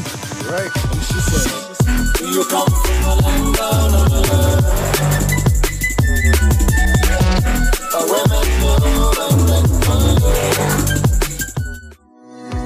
Hey everybody, it's Brian Shapiro from Pushing the Limits. I want to tell you guys about Sahara West Urgent Care and Wellness. They're conveniently located on the southwest corner of Sahara and Jones. They're open Monday through Friday, 9 a.m. to 9 p.m. and Saturday, 9 a.m. to 5 p.m. At Sahara West Urgent Care, they'll take care of all your healthcare needs. They offer routine services such as physicals, STD testing, car accident treatment, and work injuries. You name it, they do it. They have on-site x-ray, EKG, ultrasound, and labs. They treat chronic conditions such as asthma, blood pressure, diabetes, and more. They also offer general wellness exams, treatments such as testosterone enhancement and cancer screening. They're located on Sahara, 6125 West Sahara Avenue. Their number is 702-248-0554. And the best part, they accept most major insurances and affordable cash pay prices, office visits starting at just $95. And I'm also a client, so please give them a call, 702-248-0554. Hey, everybody, are you struggling to find a pizza place that reminds you of Brooklyn? That true blue New York style pie? Well, worry no more. Stallone's Italian Eatery Pizza is a knockout. We're located at 467 East Silverado Ranch Boulevard, just off of Premier Road, half a mile east of South Point Casino, just minutes from the Las Vegas Strip. Come by and grab a slice of pie. Plus, check out our Brooklyn-inspired Italian cuisine. Our sandwiches are super. Hero, that is. Because why be a sub when you can be a hero? Stallone's Italian Eatery is here to serve you phenomenal food, Vegas. Forget about it. Welcome to Hash House A Go-Go, where we've been serving farm food and crafted cocktails for over 2 decades. Visit us for the full Hash House experience at any of our 5 Las Vegas locations. Hash House A Go-Go is where old school meets new and gets twisted. We bring people together over good food and fun. Come in for breakfast, lunch, or dinner, and come hungry because our portions are huge. Visit us online to see our entire menu at hashhouseagogo.com. Hash House A Go-Go. It's a Midwest thing, and there's nothing else like it.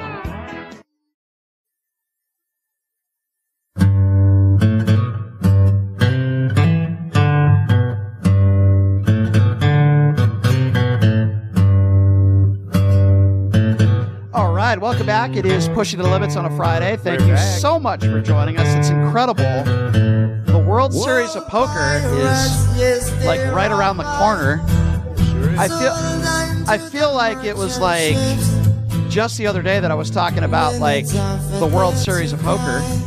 And here we go, right around the corner, the WSOP, where we'll be giving away, well, I won't be giving it away, but many bracelets. And what better person to talk some poker, talk some VGK hockey, and plenty of other stuff is Real Kid Poker himself. Of course, I'm talking about Danny Negreanu joining us right now on the line. Daniel, it's good to see you again, my friend. How you doing? What's up, sir? Good, Jim. I got to know, is that theme song you have leading, is that just for me? Because it's my favorite song in the whole world. Absolutely for you. Our producer, right? No, that was Chuck? Just for you. Trust me. Absolutely. Just for you, Danny, because you're special. Respect. You got to bring you in right, Daniel. That's right. Daniel, always good to have you. Appreciate you taking the time. As I always do, we start with a few poker questions and then we move on to some other things. What are your thoughts? I never asked you about this. Garrett Adelstein, not welcome back at Hustler Casino, at least for the time being. What are your thoughts on that? Well, here's the deal, right? So Garrett accused Robbie of cheating. Okay. It was very public. He took money from her when she gave it to him, et cetera, et cetera. Several months have gone by. She's won awards at the Poker Awards show. She's been pretty much accepted in the poker community. And Garrett has failed to do one thing. Show us any proof, right? So for him to continue to stand where he is, which is, I'm not giving the money back. I'm convinced that she cheated, but I also don't have proof. Feels problematic. And if you're Hustler Live, you could, here's the thing. He's allowed to play. Like if he wanted to play and they want, because their number one focus is eyeballs, right? So having him back on with Robbie or who knows what, that would certainly, be good for the stream. So I don't think he's banned, if you will. What do you think this means as far as Garrett Adelstein's reputation? I mean, obviously many in the poker world consider him one of the better cash game players in the world. I would imagine you would agree with that. But what does this do for his legacy moving forward? Are people just going to get over this, or do they take the approach of, dude, you shouldn't have accused her of something with no evidence to back it up? It just makes you look really bad. Well, it's tarnished because it's tarnished not only because of like the accusation originally, but I think the months and months later of continuing to double and triple and quadruple down, like he sort of tweeted at one point something about like, no more Mr. Nice Guy, Mr. PC. I'm going to be like, you know, who I heel or whatever he wants to choose to be. Like it's a wrestling analogy or whatnot. But I mean, a lot of his success came from playing in games with non-professionals, right? So he's a smart professional. He doesn't want to play with other pros. He's not interested in any of that. He wants to play in weak games and soft games. So in order to do that, the streams are probably his number one, you know, source of that. So I think he's going to find his way back in the games. People who support him will continue to support him, and people who think he handled it poorly will continue to. Yeah, I tend to agree with you on that. Moving forward, what do you make of this three-way bitter battle? I guess that's what some people in the poker world are calling it. When it comes to Doug Polk and Nick Airball and now Matt Berkey, a lot of people have had opinions on this back and forth, and anybody who follows poker and is on social media knows exactly what I'm talking about. What are your thoughts on this? All right, so I don't know. I think it's a combination of both, but I don't know if it's the fact that I'm 48 years old now or the just simple fact that it's gone like grade level high school, you know, but I can't keep up with all this. It seems so juvenile across the board in terms of the way the whole beef goes. And again, that could just be me being, you know, old guy yelling to the clouds, but it feels really silly. It's like heads up for rolls, whip it out kind of stuff and whatnot. And I don't know, people are, you know, I don't get involved in it. Like I've actually found that my quality of life is better when I don't get involved in these extensive Twitter beefs and back and forth. It's like, it's a time suck, you know, and when you get into one, you know, you don't realize, I notice this when I walk on the treadmill sometimes and I'll watch a show. I'll do different things. Sometimes I'm on Twitter. When I'm on Twitter, I'm like, holy smokes, that was an hour. You know? Yeah. I'm just walked and it's probably, if you do want to do more cardio, go on Twitter and get into beefs because the time will fly by. Trust me, Daniel, if anybody knows what you're talking about is me. I waste my time arguing with MAGAs on social media all day, and you're absolutely right. It is a waste of time and a better quality of life if you're not doing I'll tell you that. what, there's a wall right behind you. You could just bang your head against it repeatedly or, you know, do what you do. But right. It's up to you. You're probably right about that, Daniel. You know, something you put on Twitter, which we've talked about before, and I've been talking about this for years, about do poker players need to be entertaining at the poker table? We know you are, and Phil Hellmuth, and the Mike Mattisau's of the world, and the Tony G's. I grew up with all you guys. If I'm going to watch poker on TV, this is just me. I want to know that there's some personalities at the table, but I don't think it's a prerequisite, and you have to be entertaining. There are some poker players that are very reserved and very quiet. And by the way, a lot of the times when you talk at the table, I'm not sure it's always because you just want to be entertaining. I think you're trying to get information, and you're trying to talk because you're extremely intelligent and you're great at what you do. And I think Phil Hellmuth does that a lot too. And a lot of the better poker players that talk, I think they do it for a reason, and it's not to be entertaining. It's to get information. Do you agree with that? Not really. I mean, I do it a little bit, but I think it's just me being me. But the conversation is sort of like twofold. In one sense, you know, the question is this. If I'm playing high stakes tournament poker against the best players in the world, and I'm not getting paid to do it, why in the hell do I have any incentive to put on a show, and dance for you? I don't. Right. It's my money. I'm playing for a lot of it. I don't begrudge those people at all. Take your time. Do the thing. It's your money, right? Now, the secondary aspect is if you want to be invited on TV shows or streams and be part of like something that's going to bring in eyeballs, well, now it's you're sort of beholden to the idea that like you're going to be asked to be on here because you're entertaining. So if you are one of those tournament players who crushes and dominates in your field, great.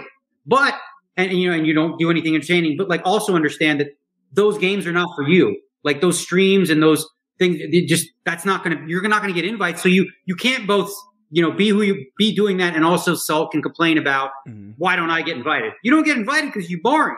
That's all. Not because you're boring. Nothing wrong with you being boring. Right. But ain't nobody got time for that. That makes sense. But I would imagine, though, I know this is who you are, Daniel. You're a friendly guy, whether it be with your fans or people at the table. That's just who you are. And I think everybody would appreciate that. But I would imagine there are other times at the table where you're talking to somebody, even if you're not in a hand, to get information. I mean, there are times in your career where you do that as well, right? Oh, of course. There's no question. I do it and some others do it. But for me, it's just me being myself, and a byproduct of that is I gain information. I'm not like calculated in the way where I'm really scheming and conniving and like, I'm going to get this guy. I'm just being me. Right. And part of that gets people a little looser, more comfortable. And then, they share more. And as a result of that, I gain information. I see other guys who just go straight for it. Like they want to know your hand, and they'll try all these tricks to get you to tell them what they have. I would imagine there are not many times in your poker career where you gave up information from talking. I will bring up one hand, and I'm pretty sure you remember this one. High stakes poker years ago. Antonio Esfandiari has pocket jacks. And I believe he made a call against you, and I think you remember this hand, and you even admitted moments afterwards that, I think I gave up too much information because you kind of were talking to him in the middle of the hand. I would imagine that hasn't happened too often in your career. It happens a lot with a lot of other players, and that do you agree with me that happened in that situation, but probably not a lot in your career? So that's interesting. This is the thing. When you talk, when you're in hands, you play by the sword, you die by the sword sometimes. It happened again at the U.S. Poker Open. I had this guy, Martin Zamani. I made a big bet on the river and I was bluffing. He took about 2 minutes and looked at me and said, you got to give me something. I said, what do you have? Like ace queen, which I could not beat, right? It was aces and queens. I couldn't beat it.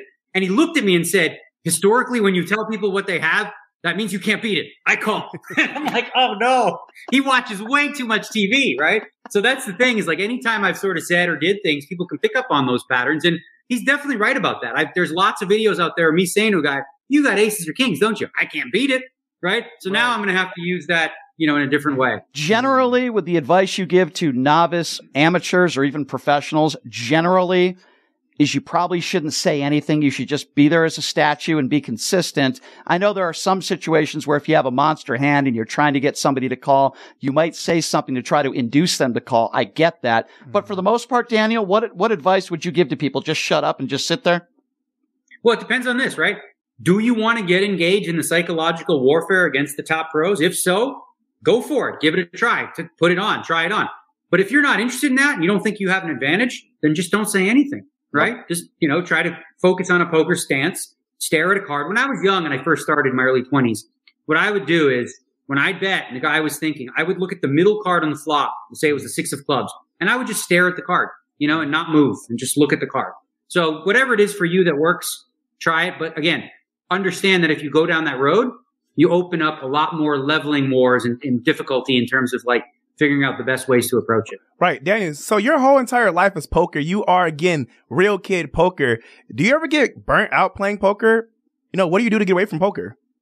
Well, see, that's the good news about the life that I lead is like I play hard. U.S. Poker Open was 2 weeks. And now what? For 2 months, I'll be working out every day, playing some golf, watching the hockey games, doing that. I'm not going to play any poker. I'm going to study a little bit here and there to get sharp.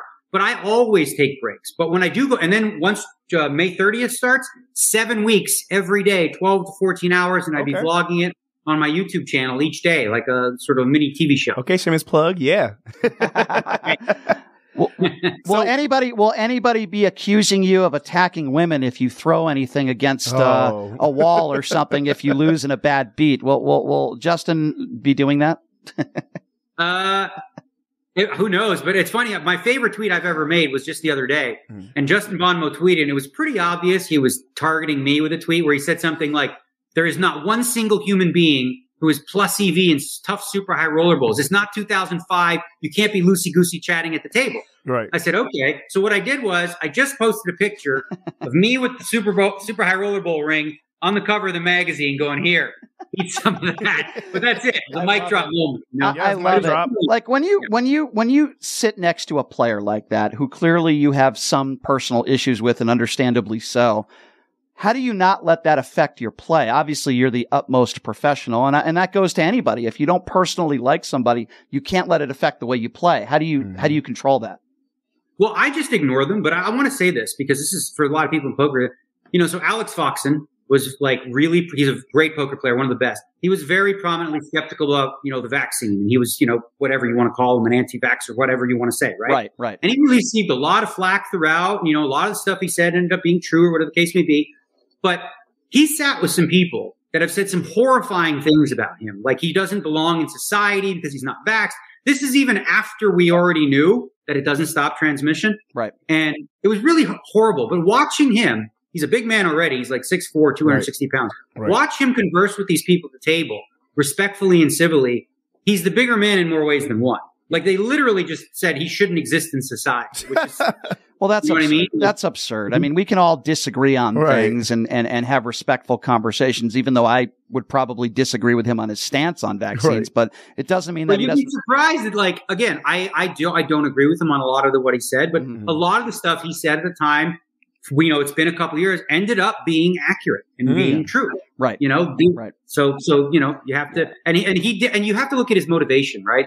For a lot of the people, it actually, him and others maybe had a more soft spot for that sort of whole debate, in that, like, those people were doing what they thought was right? So when you have two groups of people on one side or the other, and they both are really genuinely doing what they think is best for humanity, you can disagree, but you should be civil and respectful. And so, like, well, why do you think that? Right. And he would always, you know, back up his points with reasonings and things like that. And again, I don't agree with him on a lot of the stuff he said, but some of the stuff ended up being correct. Yes. All right. So, Daniel, let me just try to move the topic along here, because I want to know, you were talking about how your life is poker, but you try to maintain the human life that you have and you do all these fun things.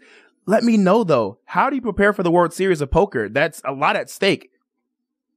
Well, yeah. So I literally tweeted out my plan, which is working. I like to get in shape before the World Series. So for me, being in shape is 155 pounds. And because when the World Series of Poker starts, I'm going to put on 10 pounds of fat. Like, it just is. Okay. Because when it's 2 a.m, I don't want a broccoli salad. Right. I want chocolate covered nachos with popcorn and, you know, everything. Listen, I agree. Same. Yeah. So it's just, and it's a thing. There's studies that show that when you're highly stressed and not sleeping a lot, you crave sugars and carbs and you eat more often. So I just embrace it and I give my body what it needs. So it's important for me to get in shape there. Mentally, I'm doing a lot of sort of mindfulness work. And I have a plan of, like I said, studying the game tape, like at least 1 to 2 hours a day, and try to see what I can pick up. But I'm so excited. It's like less than 2 months away, and I wish it was tomorrow. I can't wait. Yeah, well, it's usually like that. You've been playing pretty well lately, that's for sure.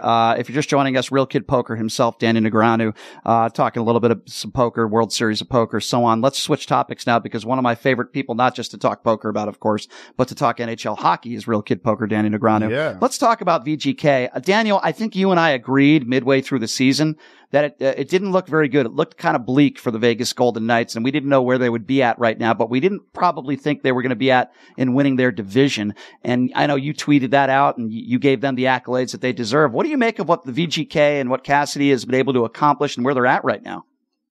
All fake news. I said from day one that they were going to win the division. At the All-Star break, I said with the 4-string goalie, no Mark Stone, they're going to win the division, the whole conference, the whole deal. No, obviously, it shocked me. I mean, like, why wouldn't it, right? When you think about where the team was at the All-Star break, they were reeling going into it. You know, Mark Stone out for the season. You're playing with your 4th-string goalie, right? Lehner out for the year. You know, LT out, Aiden Hill out. Now you're depending on Boisson. You pick up Quick, who's been the worst goalie the last 5 years. So obviously, it looked really, really bleak. But I will say this. The players showed a lot of heart, and they really clearly have bought into what Bruce Cassidy's selling, right? So every coach has a shelf life, you know, in terms of how long, you know, people buy into his stuff. And right now, the team clearly is buying into his stuff. And I love Gerard Gallant. He was my, you know, favorite coach on the team. But I really think Bruce is, like, maybe the best tactician we've ever had. Like, his system works. Like, he's making Boisson. People are like, how great is he? I'm like, guys, we could put Shapiro in net there. And he puts like an 885, 890. Like, the thing is they're really protecting the front of the net. You know, it leads to some different sort of, you know, issues that could be a problem in the playoffs. But overall, like, you know, they're not leaving their goalies, you know, hanging out to dry. I personally believe that, if all due respect to DeBoer, that if he was coaching the players that he had throughout this year, I'm not even sure they make the playoffs. And I agree with you. I think Cassidy has done a phenomenal job. But with that being said, I'm not sure this is a team that can compete for a Stanley Cup. I have a lot of reasons for thinking that way. I'm not saying they can't win a few rounds, but what are your thoughts? And do you think this team can seriously compete for a Stanley Cup? Well, there's a couple issues. Number one, I don't think a Stanley Cup has ever been won by a team who's starting its 4th stringer, like, and playing all the games, maybe 1 or 2 here and there, but to be the guy, like, for a play, you know, in the playoffs where goalies, like, become even more important, I find that difficult. And here's the issue. In order to protect the goalie, you sacrifice one thing, which is you sacrifice scoring, right? If you're more defensively sound and you're focused on that, now it becomes more difficult to score. You're not going to have as many transition chances. You're not going to, and in the playoffs, you don't anyway, because the game's more of a lockdown game. So my concern is the same concern that's been the case for Vegas for the last 3-4 years, which is all of a sudden in the playoffs, you know, they can't score, right? So that would be my biggest concern. Do I think that they've defied. Listen, at the All-Star break, I said they were doomed, right? But I still don't think that with the 4-string goalie, you can compete. I do think a good idea, though, is it looks like Mark Stone is going to be back. Yeah. Mm-hmm. I personally, and I'm not even kidding here, I would start him out on the 4th line.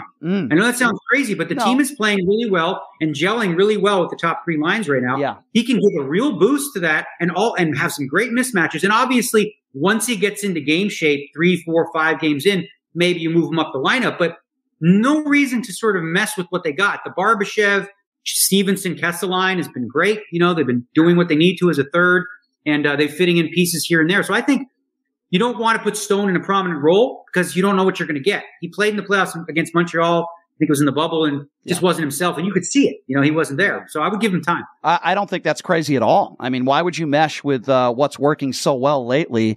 And I agree with you. I think you put Mark Stone on the 4th line, see what you get out of him. And, by that 2nd, 3rd, maybe even 4th game, when you think he's back, then maybe you could switch things up a little bit. But I couldn't agree with you more on that one. I have to ask you this since we're talking about goalies. I know Robin Leonard has always been a fan of yours, and I know you guys are friends. I have no idea when the last time was you guys talked, but is there any update on him and what he's been doing? Last I heard, he's obviously rehabbing, recouping. There's obviously no chance he's going to be playing in these playoffs, but he seems optimistic that he'll be able to come back next year. And obviously, it's a tough road ahead, right? The amount of surgeries that he had, his age, it's going to be difficult. But I would say that, for the team, if he can get back to where he was, that elevates his team in a big way because Robin Lehner in the Bruce Cassidy system is probably the ideal goal, right? Big, takes up a lot of space, doesn't move around a lot, has a great glove, and is exactly what Cassidy wants. Very predictable in that sense. So that would bode well for them next season if he can do that. But again, he's got an uphill climb, and who knows the way they go. We have 18 goalies now, so I don't know what's going to happen with that. We do have quite a few. I have to ask you this. If it's Game 7 of the Stanley Cup Finals and it's at home, let's just say, and it's the Vegas Golden Knights, would you rather go to that game and miss day 1 of the main event where you can't get into any other day and it has to be day 1 and it's either you show up or you can't play in the main event? Which decision do you make there? Well, the decision I make is I bring an iPad to the table and I play the damn tournament and I'll watch the game. You're like, I'm going to do it regardless. What if it was the Toronto Maple Leafs? Would your answer still be the same? The main event is I'm never going to miss that. I mean, if the birth of my child happens on that day, Daniel, right? My wife's going to have to understand, babe, I get tired at the stadium. Take lots of video, Would your wife seems like a very cool lady. What do you think she would say to you if that was the case? Would she understand? This is the greatest thing about having Amanda as my wife. She fully understands poker and fully understands that for me to be happy, I need to be playing and competing at the highest level. She knows we don't need to be doing this for financial reasons. She knows that I love it and she supports me fully. She always puts me first. Even crazy things like this. It's I got to play a tournament the next day. It's 1:30 in the morning. She's feeling sick, really sick. She's got something going on. She says, I have to go to the hospital. I'm like, okay, I'll take you. She's like, no, I'll drive myself. Aww. I'm like, you have to play tomorrow. I'm like, she's a real team player. She won't let me drive her. You got a gym right there. I love that. Yeah, exactly. That's amazing. She wouldn't let me drive her. I did the man thing. I was like, no, babe, I don't take no for an answer. I'm going to take you, da-da-da. No, she didn't want me to. I absolutely love that. Are you doing the same thing in the World Series of Poker this year as you've done in years past, or letting people buy a piece of you? Are you doing that?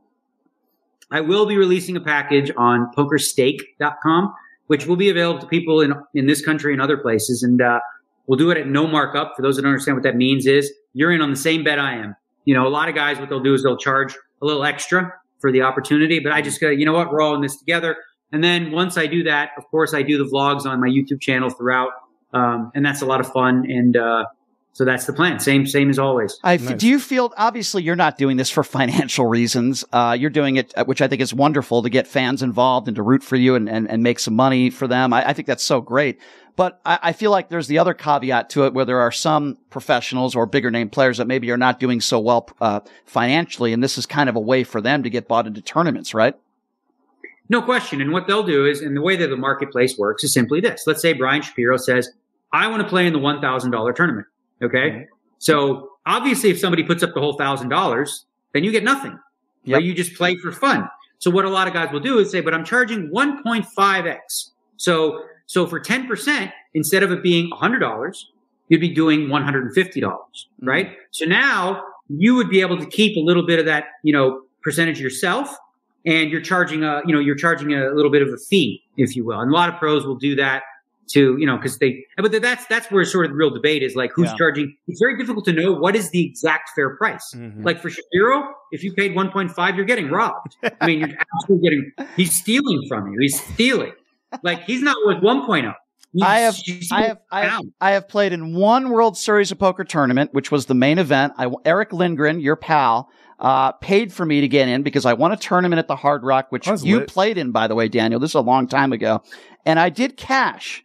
So I don't know. I don't know if I agree with you on that. I busted Kevin Saul. I'll tell you what we can do. We can list you on Poker Stake, and people can buy a piece, and then we'll just give you a shot. So you can charge whatever you want. See if the fans want a piece. How much are you worth, Brian? The problem is everybody knows who you are, and nobody knows who I am. Who the hell is this idiot? I'll buy 10% of you. I'm in for 10%. Wow, well, that's a lot. I might take you up on that. Anyway, Daniel, it is always a pleasure having you on the show, my friend. Thank you so much. We'll probably see you on the link somewhere in the next month, right? And I really do appreciate you coming on, as always, Daniel. And of course, we'll have you on, I'm sure, hopefully again before the main event. But enjoy this next month and a half, and relax. Yeah. All right. And Daniel, I want to let you know we are live on YouTube right now, and you're getting a lot of love. We even have Edward from San Antonio who says you're literally one of my idols. Thank you so much for everything you do. You're doing amazing, Daniel. Keep it up. People are loving you. Daniel has a lot of fans, but like he said on social media, sometimes it's a little bit too much with some of these Scrabbles that people are getting into it with. I'm with you, Daniel, on that one. Anyway, have a great weekend, my friend. Always appreciate it when you come on. Thank you. All right, guys. Appreciate it. Thank you. Have a good day, Daniel. That's Real Kid Poker, Danny Negreanu. Man, it's always a pleasure having him on. I was going to ask him, hey, what would it take to get a little PTL patch on his shirt? We probably can't afford a sponsorship there. Daniel does very well, and he makes a lot of money. Yeah, I grew up with Danny Negreanu. I grew up with watching him on television and what he's done in his poker career. And the World Series of Poker starts on May 30th, Jaime, and it's going to be an interesting experience for you to see it. Obviously, the best poker players in the world, celebrities, and I played in the main event in 2009. I won a poker tournament to get in, and I didn't make it. I made like $22,000. I came in. You made how much? $22,000, but the tournament cost $10,000 to enter. Oh, dang. I was on TV. I got a little bit of TV time, and there you go. One of the best poker players in the world just said he would buy 10% of me. Yes. So that's actually a compliment, even though he knows nothing about my poker abilities. But I believe you. Yeah, I believe you. That was fun. That was fun. Well, Jaime, it's been a fun week. I'm going to be turning 43, which is very depressing. Brian's birthday Sunday. Very depressing. I'm turning 43. Don't say it's depressing. Sunday. You're still alive. That's a blessing. What's amazing is on my driver's license, it's like 3 days off of what my actual birthday is. So that's a little annoying. I got a couple calls yesterday from people thinking it was my birthday yesterday. I got to go to the DMV and get that one fixed. That's for sure. Anyway, fun week of shows. I appreciate Big Mo Mokeski, yes, Paul Mokeski joining us. We're going to enjoy some NBA action this weekend. And, of course, my thanks to Guy David, who's always a pleasure when he comes in studio with that thick Australian accent. It's awesome. And, of course, Real Kid Poker, Danny Negreanu, always a pleasure having him on as well. Yes. So we got some very special guests, including comedian Lindsay Glazer, who's going to be joining us in studio on Tuesday of next week. We'll have plenty of other special guests. I haven't decided if I'm going to let Chris Wynn join us on Monday or not. We'll talk about that. Depends how drunk. Don't do Chris. Depends how drunk he gets on my birthday on Sunday. But anyway, Jaime, we'll hope you have a good weekend. Hope everybody has a good weekend. I'll be with you this weekend. It's your birthday. Well, partially. I'm going to your dates too. I'm being at the next table, just staring. Yeah, that's you better. I want reports. I'm gonna put it on Instagram. That's very off-putting. But we'll talk about that later. Anyway, thanks for joining us, everybody. Appreciate it. We'll see you same time, same place on Monday. Have a great weekend, everybody. See you.